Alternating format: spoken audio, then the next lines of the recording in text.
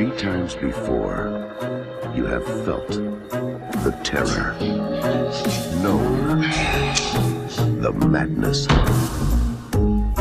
lived the horror. But this is the one you've been screaming for. Hey Ted, where's that corkscrew, that fancy corkscrew, the wine bottle? Stop it! Ted! I can't hear you! Hey Ted, where the hell's the corkscrew? Tommy, you were supposed to leave! Friday the 13th.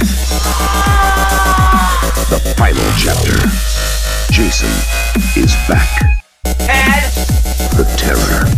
Ted! The horror.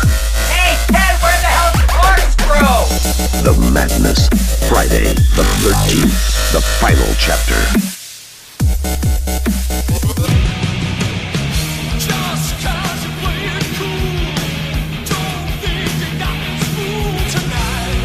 Welcome to 100 Lunatics, the podcast where we examine horror's legendary lunatics from inception to death to inevitable remake.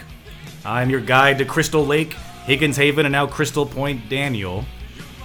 The bitter voice of dissent from the Great White North is Nathan. Hi, everyone.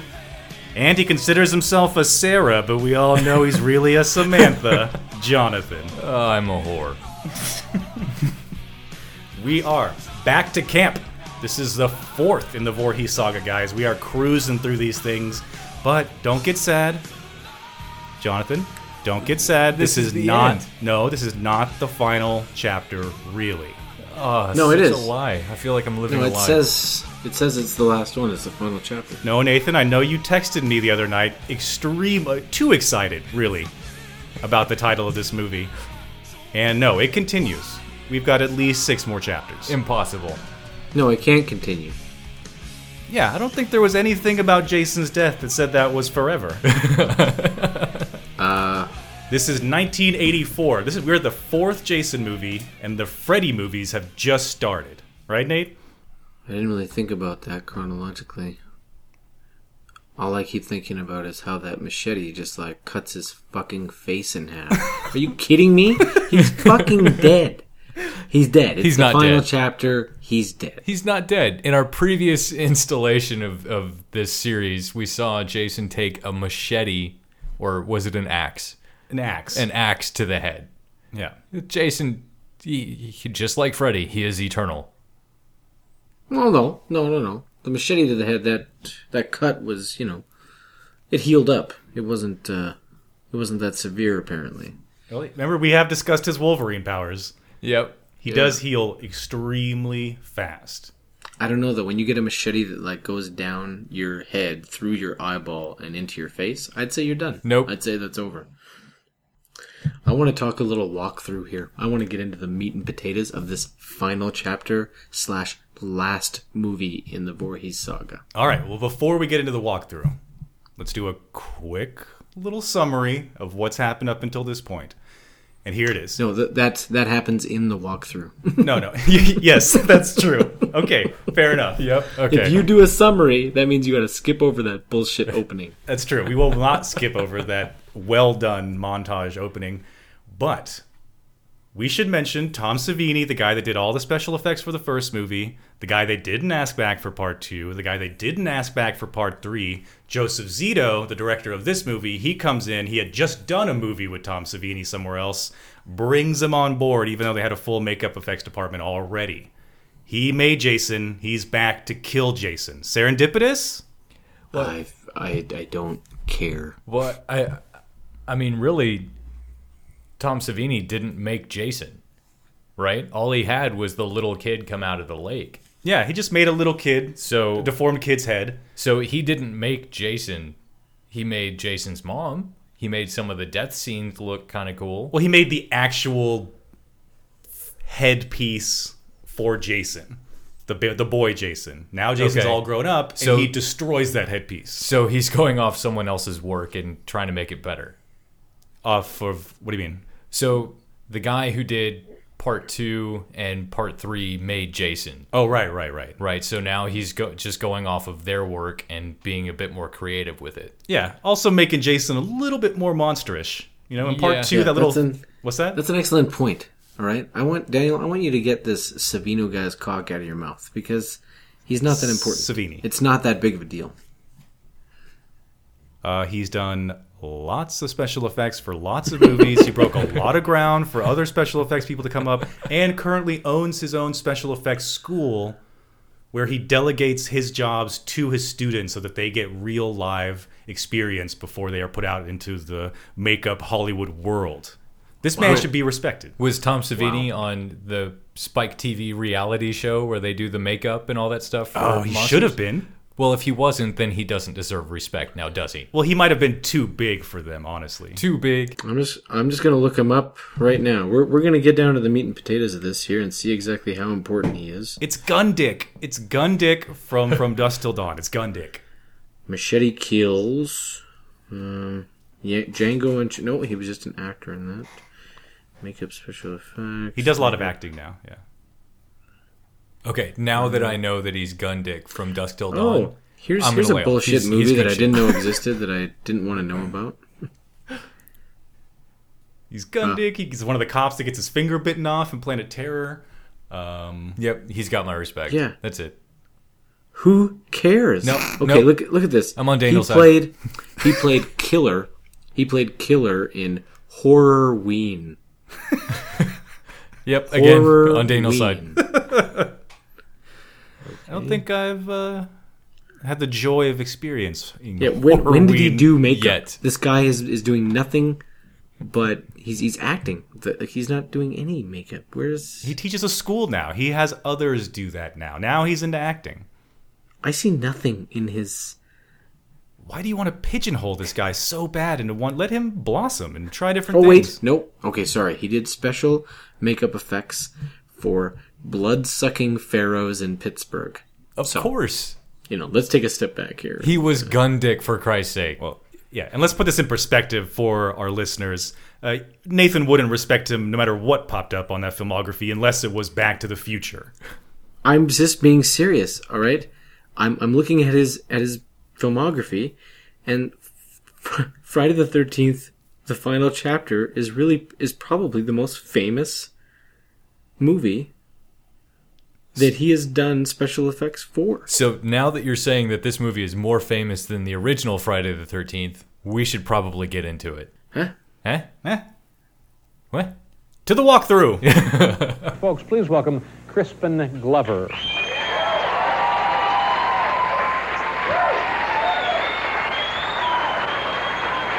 Hi, how are you? Nice to see you. Good to see you too. How are you doing? Good, I'm really good.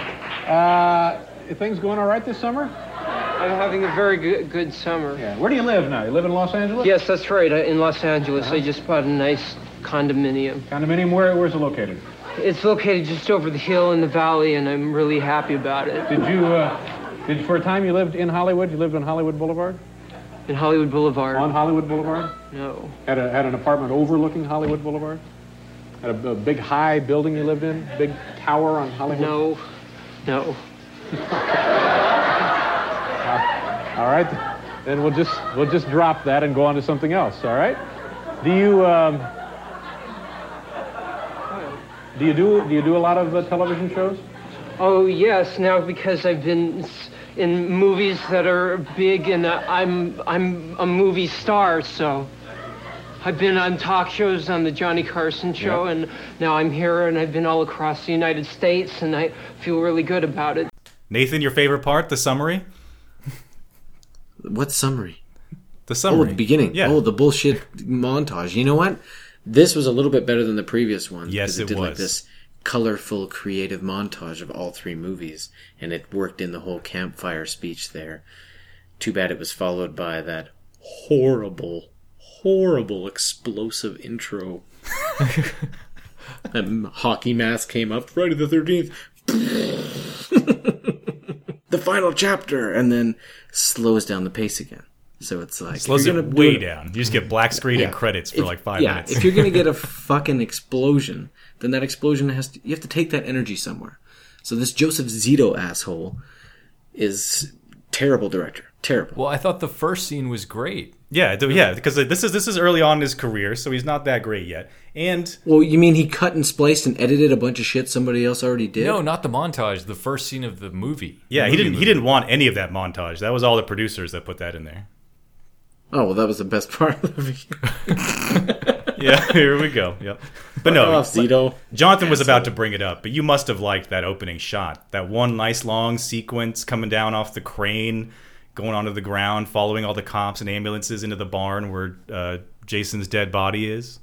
No, I didn't like it because I was immediately thinking, well, what are we doing here?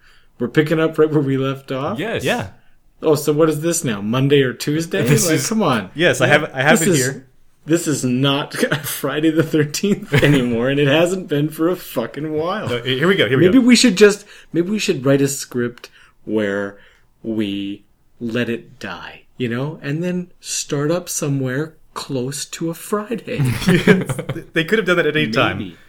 But for this movie, we start at Part 3's crime scene on the night of Monday the 16th. We're introduced to the Jarvis family and the kids renting next door on Tuesday the 17th. Gang heads to the lake the following day on Wednesday the 18th. Murders happen that night, and we end up at the hospital the night of Wednesday the 18th. So that's where we're at right now. Why the hell are these kids taking a camping trip in the middle of the week? Wait, we're at Wednesday right now? No, We're on Monday. Monday. We're on Monday. We're Monday night. So, Monday the what? What date is it? The 16th. 16th? Okay, Monday the 16th. And so what? They take Jason to the morgue, and we have to endure a awful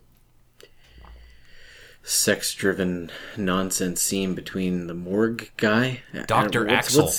No, he's not a doctor. What is his not a official doctor. title? Coroner. Or don't Oh, he's a coroners have coroner. to have some sort of medical license? Yeah, no, he's a No, doctor. but- He's a doctor. But they drop off the body, and he's like, and he makes a reference to another dead body that came in that was a girl, and he was like, "No, she's still cute, even though she's dead." Yep. And that, and that's just, it's like everything about these movies is so troped up. But sexually, is this the first time or one of the first times that we've seen the gross coroner who puts his sandwich on the dead body and talks with his mouth full and has no problem touching dead bodies and then touching his mouth? Is it the first time we're seeing that trope? Or is it already a trope by this point? I don't know. And you bringing up the sleazy coroner, are you referring to, like, alluding to necrophilia as a trope? Or Yeah. Well, I'm referring to the fact that that everyone in this movie is walking around with a boner, and all the girls are like, inviting it. Oh, yeah. They're like they're like undoing zippers, and they want it. Everybody's on the verge of having sex with everyone in this movie. All I can think... Oh, go ahead. That's a good point, just because throughout a lot of these movies, you see the girl initially be just turned off and grossed out and whatever, but Nate's right. They're the ones pulling the cock out of the pants. Oh, yeah. And just getting everything started. So it's kind of weird how they try to do this, no, I'm not going to do anything with you, sort of thing. Don't finger me, fuck me. Anally, please. I think I'm in love. What? Oh, yeah. Nothing. Just come to the bottom bottom bunk and fuck the shit out of me. What? But there's... All I can think of is how tired must coroners be to see themselves represented this way constantly in movies. Like, every coroner you think is constantly just jerking off onto hot, dead young girls. I just pictured a coroner watching this movie while he's at work. Yep. And just, eating a sandwich while it gets to that scene, just being disgusted and putting the sandwich down on a dead body. just fucking shit. And then he fucks a dead body. Yeah. Well, no, he just kind of touches its tit while he jerks off. I mean, it's got to say something that the coroner in this sleepy old town has already seen so many dead bodies at this point that he's just desensitized to the whole fucking thing. Because, I mean, what, part 2 took place? Oh yeah, no kidding. It's been a busy week for this man. Yeah, I mean, part 2 took place, what, a week or so before, or 2 months before? A handful of days. Was it just a handful of days, and then part 3 happened? It was Friday the 13th, almost a dozen dead bodies. The weekend, another dozen, and then the end of that weekend, more dozens. So that's how shallow men are, right? That's what they're saying. Is that this guy's job is to process all these dead bodies. So he's just processed 20 to 30 dead bodies over the last little while. And he's still trying to nail the nurse. That's his main priority. Mm-hmm. I just think it's interesting. Come later. Come to the lunchroom or whatever, and you can. The cold room. The cold room, right? Yeah, I want to do it around them. That's true. Yeah, I didn't think about that. Why the fuck are Dr. Axel and Nurse Morgan something or other fucking around dead bodies? Yes, next to them. Right next to them. She already said that he's the Super Bowl of self-abuse with his jazzercise, whatever, sex aerobics. That aerobicize on the TV is classic. It is so good. Oh, man. I want that video. It just made me think of the end of Requiem for a Dream, like the ass-to-ass part. Yeah, except triple ass-to-ass? It would be some, like, tripod dildo. Makes you remember, like, back in the day, fast forwarding the VHS tape to the scene in the movie because we didn't have the internet and you couldn't jerk off as easily. So aerobics videos it was? Well, hey, it seems retarded when you watch it, but when you really think back, what else did you have? Like, oh yeah, I mean, I had a VHS copy of like 1979's horror classic Piranha. Oh yes. Can you guys stop saying classic after the word horror? And in that movie, a girl is scuba diving, totally naked. You see Oliver, Bush, everything. And that's one of my earliest masturbatory memories, I think. Your copy of that movie had lines kind of going through it. Oh, the tape was worn very thin there, yeah. Yeah. I remember that. Yeah, you get to the nude scene and like lines start coming up on the screen. Hold on, guys. I'm getting excited because we're about to get to maybe my favorite point in this entire movie. Yes, and I know what you're talking about. The hacksaw to his throat. No, I'm going to lead you up to it because to summarize this whole part, Jason has been brought in. Nurse Morgan is real off and on. She's kind of cold to Axel about making out with him, and then she really wants to make out with him. Yeah, she just flips a switch, and she's like, "Yeah, I need this dick in me right next to these dead bodies." Yep, they're sitting around a bunch of dead bodies watching these aerobicized videos. Then they start making out right next to Jason's corpse. And his hand drops down and touches Nurse Morgan's legs, and they jump up, and then... Oh, the best acting, my favorite, maybe one of my favorite scenes in this movie. Axel just does 4 different variations on Holy Jumping Jesus Christmas shit. Mm-hmm. Yes, I think I have it right here. It's not that good. Oh, it's great. It's great in how he does it. Like, he has a palm to his forehead, and he's just, like, headbanging next to Jason's body, just... Holy fucking Jesus Christmas shit. Jesus Christmas, holy Jesus, goddamn, holy Jesus jumping Christmas shit. There's a part of me, when this stuff happens in movies, that gets really frustrated. Why? Because you're kind of cheering, at this point, even though he's an incredible douchebag, just because you're connected to him as a fellow man, you want him to have success, you want him to get laid, you want him to go all the way, So, this happens, they both stand up, he starts doing his holy jumping Christmas shit, and it's gone. Like, the opportunity's gone. Like, the minute he starts jumping up and down like an idiot, you're like, dude, what are you doing? Why are you embarrassing yourself? Oh, she's gonna zip it up there? Okay, and you're done. Okay. No, as soon as the hand came down off that gurney or table or whatever Jason was on, she was done, man. She was just scared shitless, so he just played it out. Oh, you're saying he was having a tantrum because he knew it was over. Okay. Yeah, well, I guess you could a dead play body it that way, and you can argue it that way, but that's not. I'm disappointed. My disappointment continues afterwards. I'm like, it's over, and then I get disappointed. But she's gonna zip it up now. We're not gonna get to see anything, and but no second take on that. No one from the set was like, "Whoa, you kind of overacted that a little, buddy. Maybe back off the Jesus Christmases." Nothing. Zito probably thought it was great. He was like, "Oh, great stuff." I Great agree. stuff." I agree. It was great because of how terrible it was watching him grab his head and spaz out.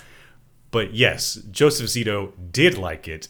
He let this guy go on for like 3 minutes and then just cut his favorite part from his rant. What was his favorite part? What was The cut from part that we rant? saw, the Jesus Christmas. He went on for like 3 minutes just screaming Jesus absurdities, Christ. and they just took a piece out, like the way they do Jonah Hill movies and stuff now. Yeah. That's what they did with good old Axel. And Axel is Sergeant Flacker from Police Academy? The nerdy little one from Police Academy. I knew he looked familiar. Yes. Okay. That's Axel. Yeah. Wow. All right. So if you need some more Jesus jumping Christmases, head on over to Police Academy. Can I just point out here that my current formula for evaluating the skill of a director or the impact of a director, especially with these horror movies, is that if this horror movie is the most famous thing he's ever done, then he is a shitty director. Or he didn't have a career, basically. He's just a waste of skin. And I just want to point out that this is the most popular, most famous movie that Zito ever accomplished. So, And this movie starts off quick. We've got our first death real quick and done pretty well. I mean, I liked watching him die. I didn't Yeah. like this character. I mean, okay, so Jason comes after, just pops up behind Axel, slits his throat with a handsaw or a bone saw. Yeah, he's just back to life now. He was Yeah. kind of unconscious, I guess, or mostly dead. I mean, an axe to the head, that takes no one a lot checked out his of you. pulse. Of course not. Either way, springs up, grabs Axel. Just bone saw to the throat, and then just to be sure, twists his head 180 degrees. Oh yeah, that nice. was great. I mean, Quite gruesome. yeah. Zito's doing a good job with the pacing so far. Just a little bit of sex, instant death, right? And you get to watch their three asses on the TV bounce up and down while this whole thing is going on. See? Zito knows what he's doing. I don't know why more people didn't go to him. And right after that, straight into the medicine supply closet where Nurse Morgan is dropping bottles left and right. He's a terrible nurse. And he just picks her up off the ground by her face. Can we point out Jason's like freakish monster hands at this point? Yeah. Because before he didn't have hands like that. No, I was waiting for Nathan to bring it up. He had normal whatever hands. Like, you know, he was a big strong guy and he had big strong hands. Now he's got freakish. It's because for the first time they thought about what a man's hands would look like if he lived in the woods his whole life and didn't give a shit about taking care of himself. This is the first time they actually thought about it. So they're like, yeah, he'd be dirty and he'd have like tree bark chips as nails. And that's like how a filthy woods guy would live, right? I suppose, but wouldn't you see just, you know, clumps of dirt as opposed to the whole hand being just a different color now? Well, the fact that he took an axe to the head with nice manicured man hands and then woke up with freakish monster hands. Plot hole? I can explain it if I have to. Please do. How do you explain that?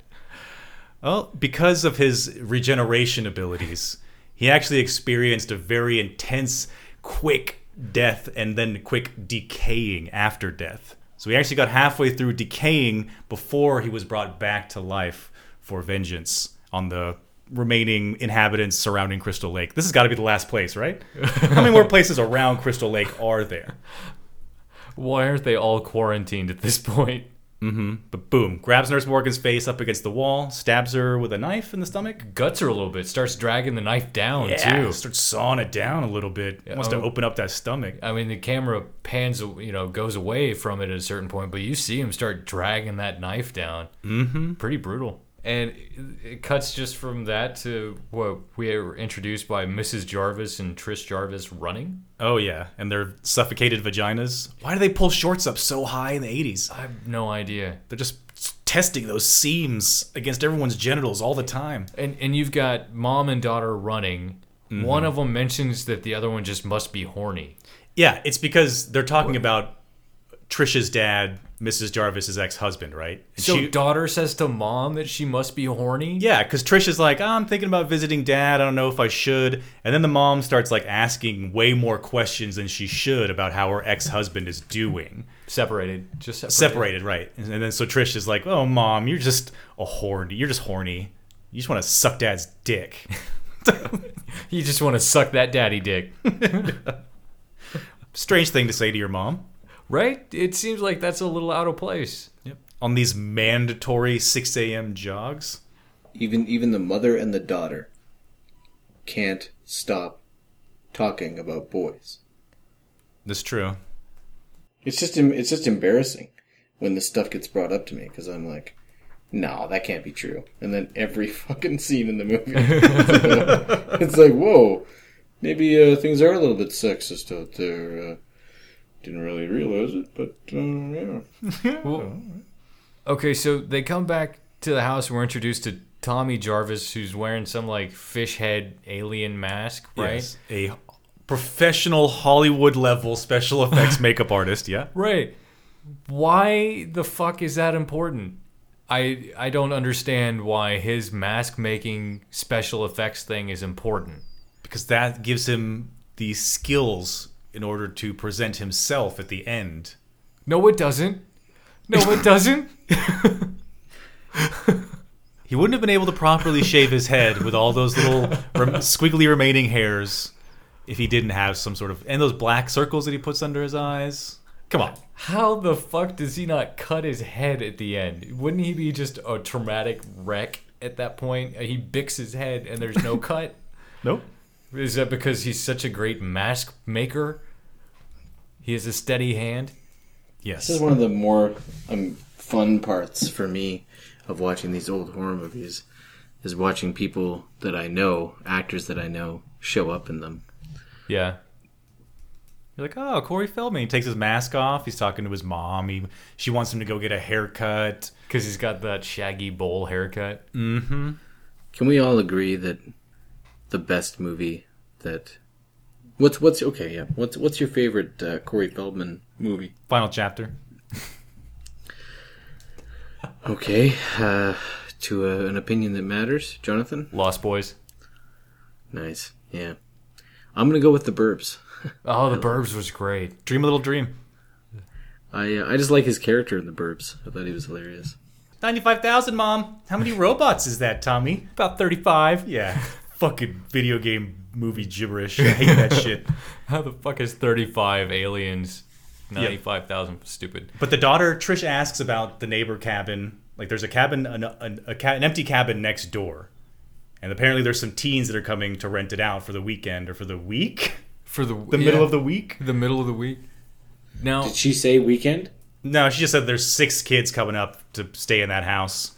Now, do the Jarvises own that house? It seems like it. It seems like they run like a bed and breakfast type party in the woods sort of situation there. And if you watch... Well, it sounds like they live in the country.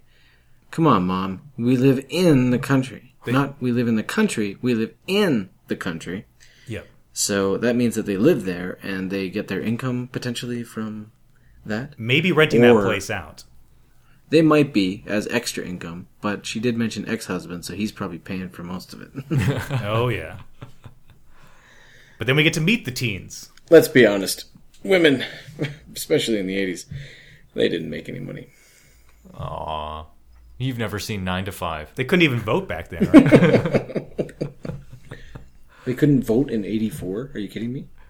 Well, not in America. This is Texas. Yeah. Are you being honest? Are you telling the truth right now? They can barely vote now. No, but they didn't have the vote in 1984. Are you kidding me? I think they just got it in 82. Holy shit. Wow. Why the fuck would Jimmy break up with someone named Blowjob Betty? It seems like if that's her name, you'd want to stick with it for a little bit. Mm-hmm.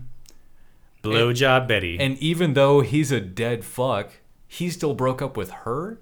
But then, I don't understand, because he broke up with her, but then he would call her, and she'd start getting off the phone really quick, and then he would call her, and she just wouldn't pick up. So it seems like she really broke up with him. Yes.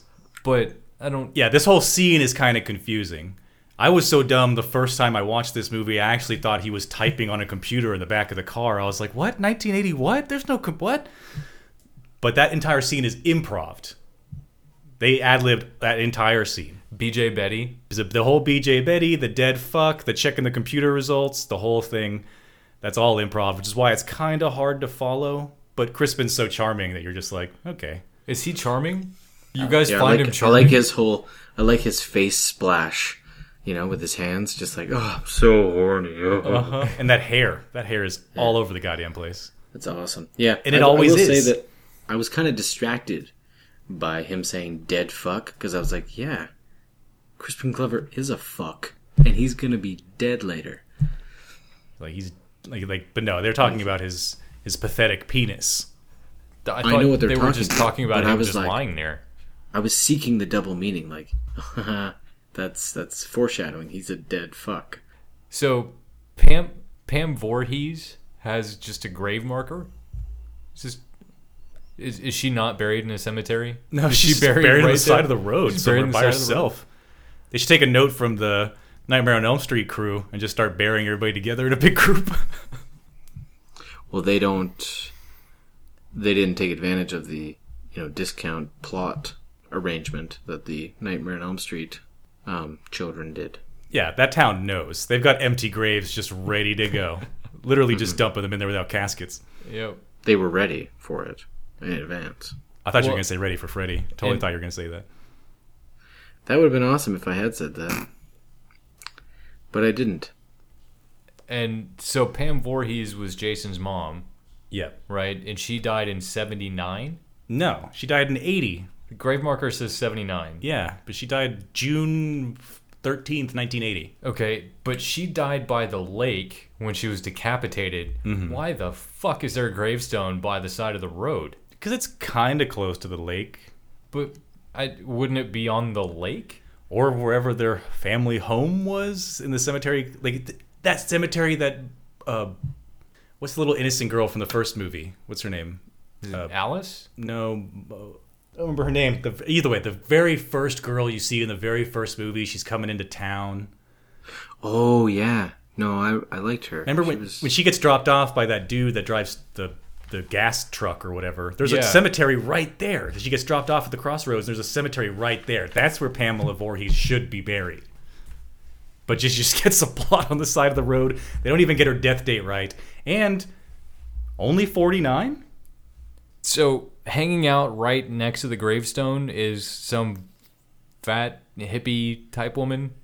Yeah. Or did they drive down the road a little bit further? Because it seemed like she was hanging out at the gravestone. Yeah, she's close to that area, but they drive past. She's got her sign out. It says Canada and Love. Canada and Love in rainbow lettering. lettering. This was just Zito wanting to have a 13 death count. A 13 body count. You're just throwing one in. Just tossing in a 13. That's it. I think it might also be to let you know that Jason is making his way back from the morgue to the lake as well. That would be logical. Okay, yeah, I'm with you. That's reasonable. Yeah. And she gets it right in the middle of the day. She can't spewing that banana spittle. That's the grossest part. The knife is jamming through her neck, and I'm like, close your mouth. Yeah, just so that everybody knows, Daniel's hang-up in life is listening to people chew their food audibly. Having and saliva. With that. So if you ever meet Daniel in the future for some strange reason, please stuff your mouth full of pretzels and just start going to town. Really move it around in there. Really move it around. I don't think pretzels would be the right food because all the salt would really dry out your mouth. Well, I know you'd have to get a drink of water and get it real sloppy. You know? Or just do what she did. Really, that's probably the worst one. Do you mind if I just gum this banana? Yeah. Okay. Yeah. Sure. Yeah. I was thinking sushi because Daniel loves fish so much. Maybe some water chestnuts. Like that kid and We Need to Talk About Kevin. Like just sucking on it. Ugh. You ever seen that scene, Daniel? Oh yeah, I saw that movie. Yeah. Did you see that scene? Oh yeah. That scene bother you? I don't want to talk about it. So the teens finally show up. They show up at the Jarvis place. They're all getting out of their car. what's his name? Jimmy is still worried about being a dead fuck. He's hung up on that for a while. That's right. And the Jarvises are preparing dinner. Mm-hmm. And we have ourselves a Jarvis sandwich. Yeah, the Jarvis sandwich is when the mom and the sister hug Tommy from both sides. Good just for so that we're him. clear. Good for him. And then Gordon shows up. Gordon the dog. Good name for a dog. Right. He shows up. That's what gets the door open. That's what lets Tommy see that the teens have arrived across the street. Trish and Tommy go over and say a little hello. How do you do? The mom watches from the house, a little bit too concerned. Mm-hmm. Like she should be like, oh, hey, the kids are here. That's great. Gonna make a little money that I can, buy something nice for the kids. Instead, she's concerned. Well, in all fairness, not a couple miles away, a whole bunch of teens were brutally butchered. Yes. So maybe she's worried that a whole bunch of teens have just shown up because there seems to be a pattern. Right. But she's, so far as she knows. No, Jonathan, Friday the 13th characters are not that smart. They don't connect things like that. Nor does she have any reason to. As this guy is locked up in the morgue. He's dead. The psychopath is dead. She shouldn't be concerned. It looks like she is already aware that Jason kind of moves around the lake late at night. Maybe she's rented out that house before to a nice young couple that mysteriously disappeared. No, you're inventing things. You creating things. I'm just a backstory for this mother. I'm just saying her concerned look about. Really concerned Go with me. what you already know. Okay, she just went through a divorce. Okay, she had a bumpy road, single mother now. She's looking at her daughter, hoping she doesn't get, too carried away with some boy, ends up pregnant in the same situation she's in. That's what her concern's about. Well, I'm Move curious on. now. What backstory is Daniel inventing? Like, what couple They rented out the house rented it before? out to a couple that disappeared. That didn't fucking happen. There's no precedence for that. Shut up.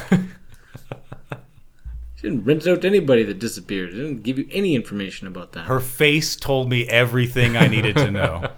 Oh, fuck off. See, I think at some point, Nate, you need to realize that Daniel is more perceptive than you are, and he obviously cares about his craft and cares about the films that we're watching.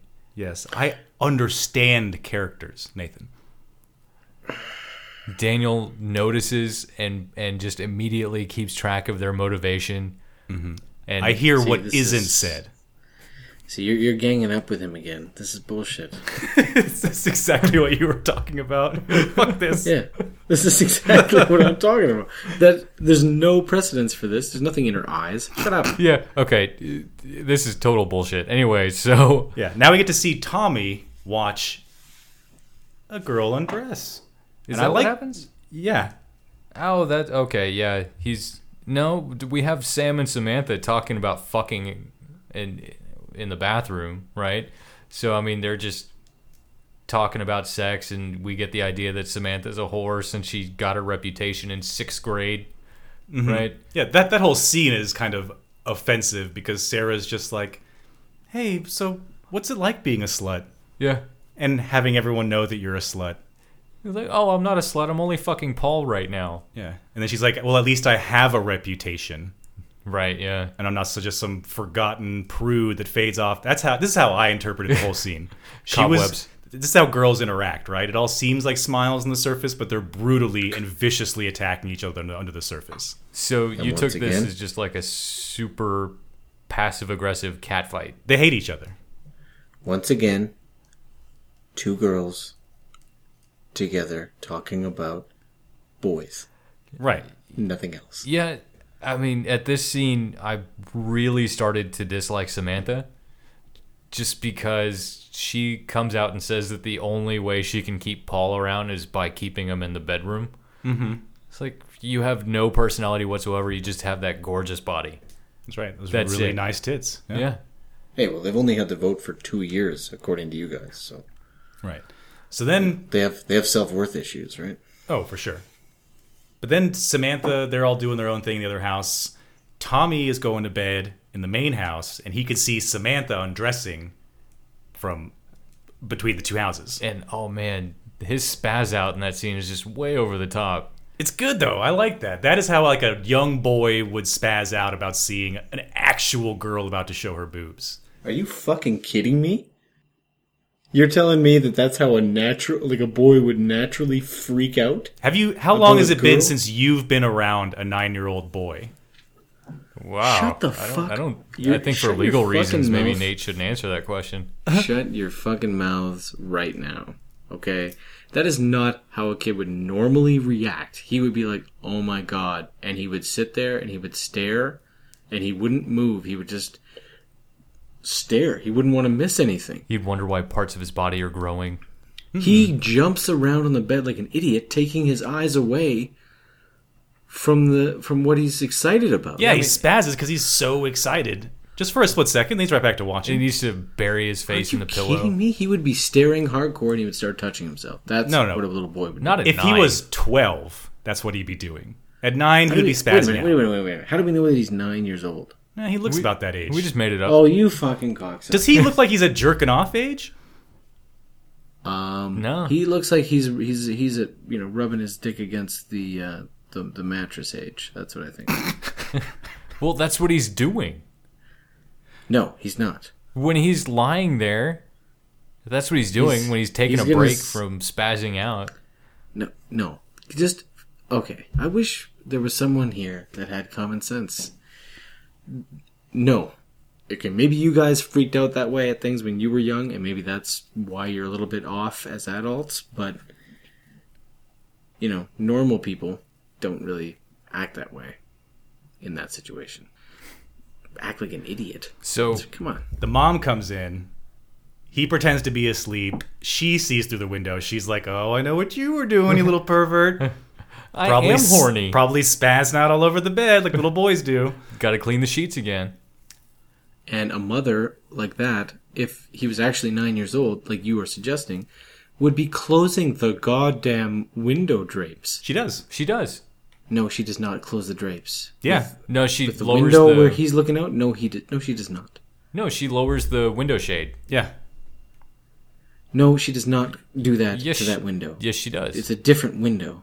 No, she looks out the So you're window. saying that she's such a cool mom? She's like, I'll let you finish. That's what I got from it. she pulls down the window shade so he can't see it. Whatever. I didn't get that. All right, well, anyway, Jarvis sandwiching this Tommy spazzing out watching Samantha moment. We have Sarah and Samantha talking about sex, and then Ted is giving dead fuck Jimmy dating advice. So, I mean, lots of poor relationship advice happening in this movie. Is it just all the kids? I don't see it as anti-feminist that all the girls talk about boys, because all the boys are just talking about girls. Yeah. And who the fuck is Ted to be giving relationship advice? Oh, Ted's a loser. I don't get why he's the one. I mean, he's got this fake computer that he types on. We see later that he calls himself a teddy bear. He's the only one that likes to smoke pot. The only one that likes to smoke pot, and he watches a lot of old-timey 8mm porn by himself. Yeah. Like, who the fuck is this guy to give relationship advice? Jimmy should be talking to Paul. But let's get to the skinny dipping. Let's Oh, get to the please. nudity for us so that I can spaz out a little bit. Oh, man, calm down, Daniel. You guys, if you want to talk about nudity, you skipped over the whole scene where they go skinny. No, this is skinny dipping. Yeah. Oh, my God. You answered your own question. Okay, You're like, guys, let's you're get to skipping this. over Yeah. this scene we're just about to talk about. Well, they don't just do that. They go out and they meet the twins Oh, yeah. on their little journey before they go skinny. Yeah, they're all dipping. And then hiking- They all go skinny dipping together, except for the one girl. What's her name? Sarah. Oh, okay. She goes back to get the car. Yep. And these twins, obvious whores, right? So they're bicycling around with each other with these shirts that are falling off. And then they decide, fuck it, let's just go in the lake with all these strangers and take our clothes off. Yeah, they're like those rednecky turbo whores. They exist in communities out there. This character stereotype is a real thing. The like quasi-attractive woodsy girls that are always on their bike. They look clean, but they are kind of greasy. And they're really sexually aggressive. Probably also full of STDs. Wow. See, that is probably my favorite thing about doing these podcasts is I learn a lot of new things. But the weird thing about this is that they make a point to say that the hike from the cabin to the lake is like a lengthy one. right? Because they're walking down to the lake. The twins coming the opposite direction. Yep. They're like, oh, we're also headed to Crystal Point. No, you weren't. You fucking You just came liars. from there. Yeah. And they're like, well, it's going to take a while. So it's a long walk, or a reasonably long walk from the cabin to the lake. Yeah, it's long enough. It's a long enough walk for Sarah to want to go back and get the car. Mm-hmm. Exactly. Yeah, she goes back and get the car. But once we're down there, why didn't they use a shorter rope? No kidding. Everyone was just jamming their ankles and knees Yes. into the mud and dirt around Just the lake. scooping water right into their assholes. Yeah. They couldn't have shortened the rope just a little bit. All of them were just dragging ass through that water. Every single one of them. Had none of them ever done a rope swing before? Never. So Samantha takes off her top, right? We get our one set of tits that we think we're going to get. But then the twins take off their tops. Just a flash, though. Just a flash. Just, I mean, It's enough. It is nipples. I mean, I say we get 3 nipples in that. Right. And I mean, I'd say it counts, but man, I disappointed. Wanted to see more. It's okay. The breasts are kind of small. We got Samantha's. Samantha's are nice and Oh, rotund. Is that a word you use to describe breasts? rotund. I guess. Big fat breasts. Supple. Supple. Supple's good. Yes, I like that too. With the tan line, like you were saying. Samantha's breaths are very nice. Mm-hmm. She's very proud of them, I think, because she is naked more than she has clothes on in this movie. That's true. It's Because we also get some of her ass. yeah. No, she goes right down. Yeah, you get to see her go in naked, No bush. and you get the side boob, you get the underwater boob, you get lots of boob. Oh yeah. Lots of boob in this. And then In fact, Daniel impression. Actually, what's interesting is that this movie in the franchise has more sex in it than any of the other. It has more nudity in it than any of the other previous movies in the franchise. this is correct. This is correct. Very spot on. And Daniel another impression. interesting thing here is that one of the twins actually tried out for the role of Samantha, and didn't get it because the director and producer wanted to give her and her twin sister, once they discovered that she had a twin, their own roles in the movie. That is also correct. And on top of that, one of those twins years later went to star in a decades-long character role on a famous soap opera. And when she wanted to retire from the show, but the writers didn't want to write her character out, they just hired her sister That's fun. I didn't know that one. and went on as normal. And what also is interesting is the actress in the aerobicize video that Axel watches at the beginning of the movie actually went on to star in a later installment of Friday the 13th. Oh, part 7, I think, right? Boom! Oh, wow. Oh, wow. I'm really enjoying the let's two get to Daniels. Sarah's jittery leg. So wanna do I talk about do I this play leg. Nate when both of you are Daniel? Yeah. Is that what I'm supposed to do? Yeah, I should play Nate, actually. That's bullshit. This is boring. Let's continue. Let's talk about the jittery leg. I want to talk about the leg. So Sarah's hanging out on the dock. Is she reading? Yeah, she's hanging doing out? something. Yeah, listening to humongous headphones. I don't know. She's shy, okay? She doesn't want to do it. Rude. And Samantha, the whore, is like, come on, take off your clothes, come on. She pulls like some 3-year-old shit. Like, well, I'm just gonna hold my breath until you do what I want. Yeah, that's right. Yeah, come on, take off your clothes, get in, suck dick, get fucked, come on. And it takes her Be a like whore. 15 seconds before she starts to freak out that her friend might actually be dead. Well, I mean, why Well. would you freak out? She just went underwater. I mean, it's not a big deal. You know she's playing a trick on you. Why would you even bother to care? Yeah, why would you freak out at all? Yeah, so you're sitting there waiting for her to freak out or do something about the fact that her friend's underwater. And when she finally does, her legs spasm is so distracting. It's so distracting that you're like, whoa, wait a minute. Like, you forget about the fact that this naked chick is underwater underneath this pier, and you are like, at least I was like, what the fuck happened? Oh, yeah, no, I definitely saw the shake. Well, so who plays Sarah is such a committed actress. She was so involved in the moment. Mm-hmm. She's Oh, yeah, spasming out. this is a complete compliment to her acting abilities, Oh, is how fuck off. truly terrified she makes her body. Really? That's powerful. Really? That's where you're going with this? But more importantly, her intensity with the scene was so engaged that she couldn't stop herself from having a natural involuntary response to her friend being underneath the water. Fuck you. That is bullshit. I think actually it was probably just really cold. Yeah, probably really cold, and she's out there in a skirt. Mm-hmm. Oh, I see. Oh, yeah, okay, yeah. No, a cold reaction sounds a lot more... But the important thing here is that Trish and Tommy arrive in the car. I'm not really quite sure why. Maybe they're just there to check out what the teens are doing or something. Even then, why? Why would they check out what the teens are... They're just and driving around. And Tommy turns all of them into involuntary sex offenders. All of them. He's just watching all of them, and they know that he's there. Yeah, they don't try to hide themselves or anything. The 10-year-old boy watching, they're like, Trish, get in! They let her know about the party. They take off, immediately get car trouble. And why is the 11-year-old video game playing Hollywood mask creating kid also a mechanic? I don't understand. He immediately knows what's wrong with the car and knows that he needs a screwdriver. Where would the Jarvis women be without Tommy? Their little man. He knows how to fix the lights at home. He knows how to fix the car. He just needs a screwdriver, whatever the problem is. He makes professional grade makeup stuff. This is a whiz kid. He scores 98,000 points on Zaxxon. Mm-hmm. At least 35 robots, but he doesn't have a knife to bridge the gap for the solenoid.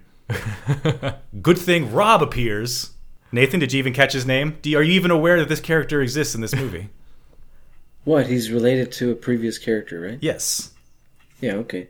Fine. I didn't care about this whole troped up car breakdown scene. Small kid knows more than he should about vehicles. Oh, I just need a screwdriver. I don't want to talk about it. It's ridiculous. Well, I thought it was funny, they ask what Rob's doing out there because he's got a bunch of camping gear and shit that he's carrying around. And he's like, oh, I'm just out here hunting bear. And Tommy immediately is like, that's bullshit. You wouldn't be hunting bear. Uh-huh. And then bullshit on Tommy because Paul from part 2 warns all the women not to let their bloody pussies all go all over the place because there are bears. Right. So Crystal Lake has bears. And he could very well be hunting bear. Right. No. Why don't you tell him, Daniel? Tell him your stupid little trivia bullshit about Rob and what he should be carrying on him that they have omitted. Oh. Bear trap? It was supposed to... It's much more interesting than that, Jonathan. Please, allow him to illustrate. Well, the idea was to make it much more prominent that Rob was a Jason hunter. He was supposed to have a bunch of like Ghostbusters-esque GPS equipment on him and like different devices that could track movement and body temperature. And they brought all these props to the set, and Joseph Zito took one look at them and said, fuck that. Write all that out of the movie. He's just going to be maybe hunting bears, and then we'll bring up the other shit later. Why would he edit all that shit out? Because the props were so terrible looking. Like, they looked so shitty, the little devices that they had made for hunting down Jason, that he was like, nope. Too shitty even for a Friday the 13th movie. I know that's what Nathan was thinking. He was a Jason hunter. That's beautiful. It's priceless. It's a great subplot. He's hunting Jason. It's awesome. I mean, Oh, so Rob. he says he's hunting bears, and then Tommy immediately calls him on his shit, and then Rob just starts asking about all the kids in camp. So, Yeah, I mean, kind of creepy. you right?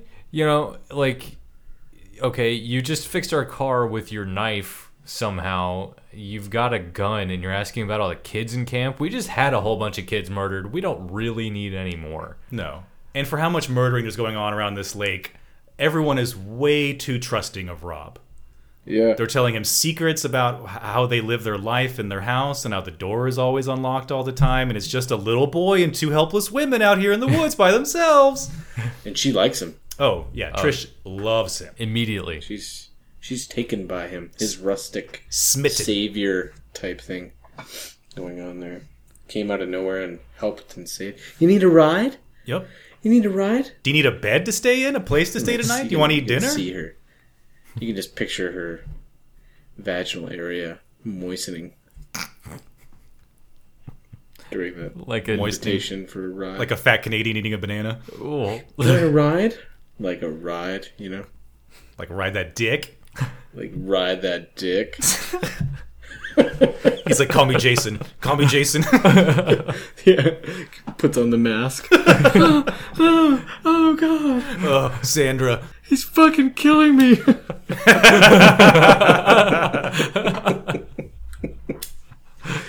Terrible. Okay.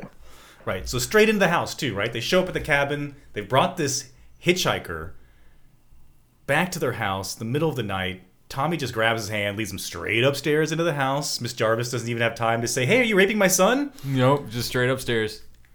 And that's when he shows Rob his masks and his cool alien penis. And The hook penis thing? Yeah. Like hooks around his neck? Yeah.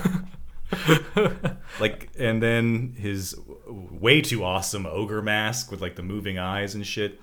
Yeah, there's no way a 12-year-old did that. No. Oh, he's 12 now. He's 9. There's no way this 9-12-year-old who may or may not masturbate. He's anywhere from the age of 5 to 15. He's in there. I'll tell you what he is. He's starving for male attention. Yes. Yes. That's what he is. He needs a father figure. He gets one guy anywhere near his life in the house. He's just like, come upstairs and look at all my stuff and validate me as a human being. No shit. No shit. Validate me as a man. Yeah, the girl Yeah, too. exactly. She's like, "You're strong and handsome and responsible like my father. Want to date me?" See, that's why he acts like a retard when he sees the girl undressing. Because he has no male role model. He doesn't know what to do. Oh yeah. He probably came in his pants. He doesn't even know what's going on. Yeah, he came probably every just- time he spazzed. That's what he was doing. Yeah, that's a good one. We should. Yeah. Imagine if his father was there to catch him doing that. Just the disappointed turn away look that his dad would give him as he closes the door. Oh, No, you don't. No. You're not He my did- son. He did catch him. He did catch him doing that. That's why he's not around. Right now, party time. Party time, man. It's some fucking spaz out coke dancing. It's it's time for someone to have a full on seizure. Yeah, that's yeah. We're leading up to Dead Fuck Jimmy or Crispin Glover, really showing the rest of the people at the party how dancing should be done. Because everyone's kind of lazy and sitting on couches. No one's really interacting with each other except for Paul and Samantha, who are always going at it. How can you resist a man in cut off denims whose legs are that hairy? And Jonathan, Nathan. is the song that Jimbo, a.k.a. Crispin Glover, dances to in this scene, his spaz dancing, is he dancing to Love is a Lie by Lion? Or is he dancing to Back in Black by AC/DC? Well, it's funny that you ask that because on the set, he was dancing to Back in Black by AC/DC as the scene was filmed. And the film, an edited version of Love is a Lie by Lion, was dubbed into the scene. I think you guys found the exact same webpage. Ding, ding, ding. You've just won $10,000. Wow! And a year's supply of Rice-A-Roni, the San Francisco treat. And one-of-a-kind dance lessons from Dead Fuck Jimmy. And that's what we're talking about here is the way Jimmy dances.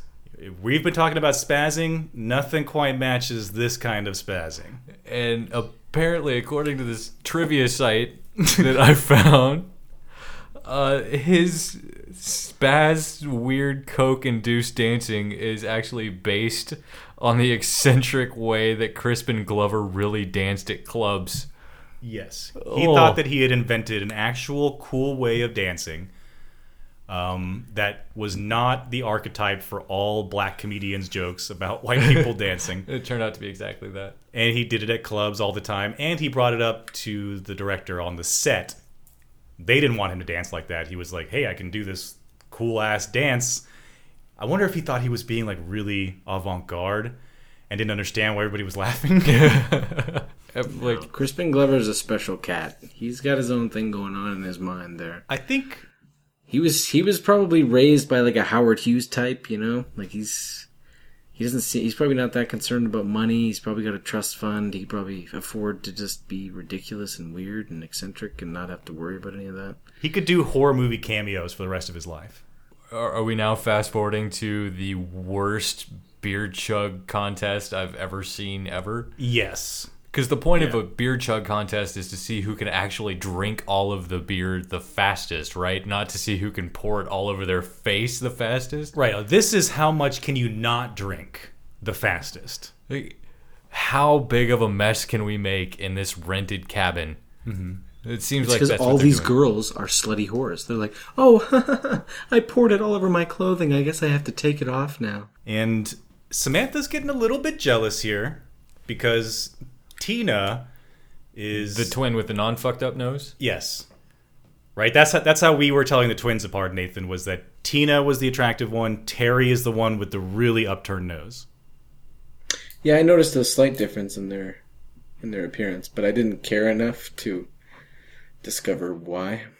We're about to get into like some fast-paced Jason mass murdering here. Yes, we are. It We're- is a- we're in doing some a nice instances, build-up. There is not even enough time to show them getting killed because he's just too busy. He's got a schedule, you know. So this there's a lot of specific- bodies in these two houses. this specific twin that you're talking about with the weird nose, yeah, she doesn't even get her death. Doesn't even get a visual. Yeah, it It's does. just- there's not enough time. It shows her.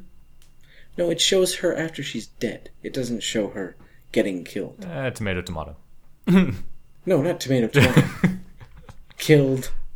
Kill scene, no kill scene. Oh, but Like, that's- we're going right to Samantha getting pissed and running off and going to the lake. Yes. And more tits. More tits. More tits and for longer. Yeah, and she's getting a risk. This is a risky move here. She's giving Paul an ultimatum because one of the twins is trying to swoop in and grab Paul out from under her, and she's like, "Fuck this! I'm not going to stay here and fight for you. I'm off to the lake." Zips on down there, clothes off. Now that we know that this is filmed in December, we realize that this scene is very, very, very cold, And slightly dangerous. and that the director got in lots of trouble. Did he? Yes, there is a lot of drama surrounding the director in this movie because Ted White, the man who plays Jason, this is a good time to tell this story. Ted White, the man who plays Jason, big stuntman. Stuntmen are notorious for being overly cautious of the other actors' well-being on movie sets because they know how dangerous a lot of this work can be. So the director was making her stay out in this cold water naked for hours at a time to do these shots, wasn't letting her come out to warm up, wasn't letting other actors use like mattresses or soft padding when there was like impacts being involved. So because of all this, Ted White got so pissed off at Joseph Zito and vice versa that Ted White finished the film, took his name away from the credits, removed his name from the movie, and like condemned it for 15 years until the popularity of the franchise was so big he would be stupid not to come back. So there's no credit for Jason at the end of this movie. Huh. Somebody offered him money to go to a horror con. That's what happened. Yeah, and then people were like, "Hey, you're great. You're like 7 feet tall, and you're a huge redneck dude. We like the way you filled out that suit and that mask, that onesie, that mechanic onesie."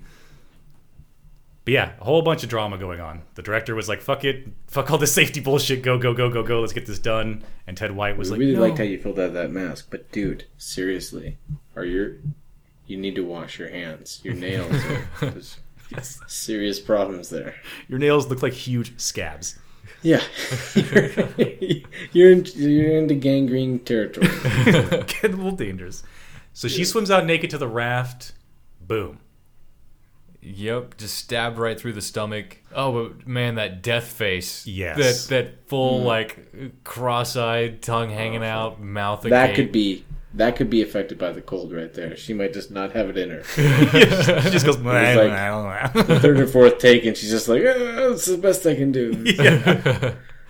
She's got this whole fake bodysuit attached to her, all these That's terrible. plastic appendages, and Oh man, it'd be so funny if like that was actually her first face for the death take, but they did 40 more and just decided, fuck it, the first one. yeah, we'll go with the first one.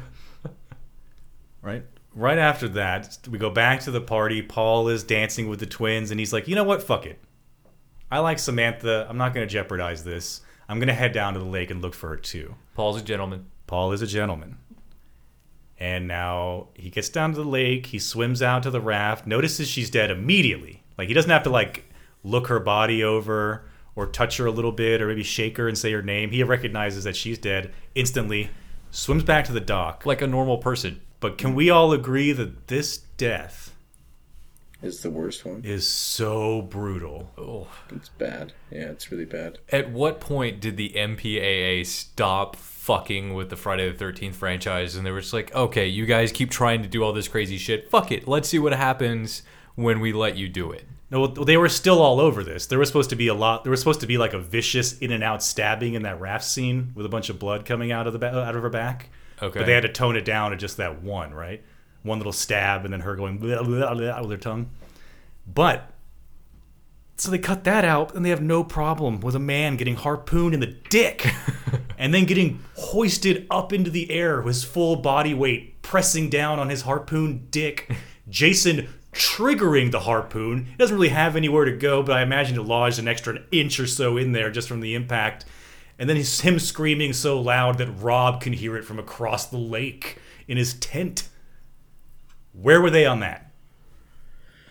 Fucking Well, MPAA. to be fair, I didn't even realize he was getting it in the nuts. Like, my girlfriend said out loud, he gets it in the penis. And Nice and Canadians. I said, what? And then, you see him get lifted up, and you're like, oh, shit, yeah, I guess he does, huh? Like, and she rewound it, and we replayed it, and you can't really, you can tell he's getting nailed in the shorts, but you can't really tell it's, like, directly to the penis. It's close enough where your brain is like... You get the sense that is what has happened when he gets lifted up into the air, but... It's not super until upper then inner is thigh. it clear. It So I can see all the guys in the audience when they first watch this movie go, no. And then when he gets lifted up going, oh no. Yeah, exactly. That's me. That's me. I watched this like 7 times. The most recent time I was still like... You watched this 7 times? I watched it a lot. Yeah. I watched it, mate. I watched it with 2 separate commentaries, all the bonus footage. You see? I want everyone out there who's listening to see this, to listen to how crazy this guy is. So I'm going to bring up a big issue that's starting in this movie. And now that we have Jason running around the woods by himself, we were watching this with subtitles so that I could get names and things like that. And every 10 seconds Jonathan, at this point... their names don't matter. Well, You can whatever. sub in any name you want.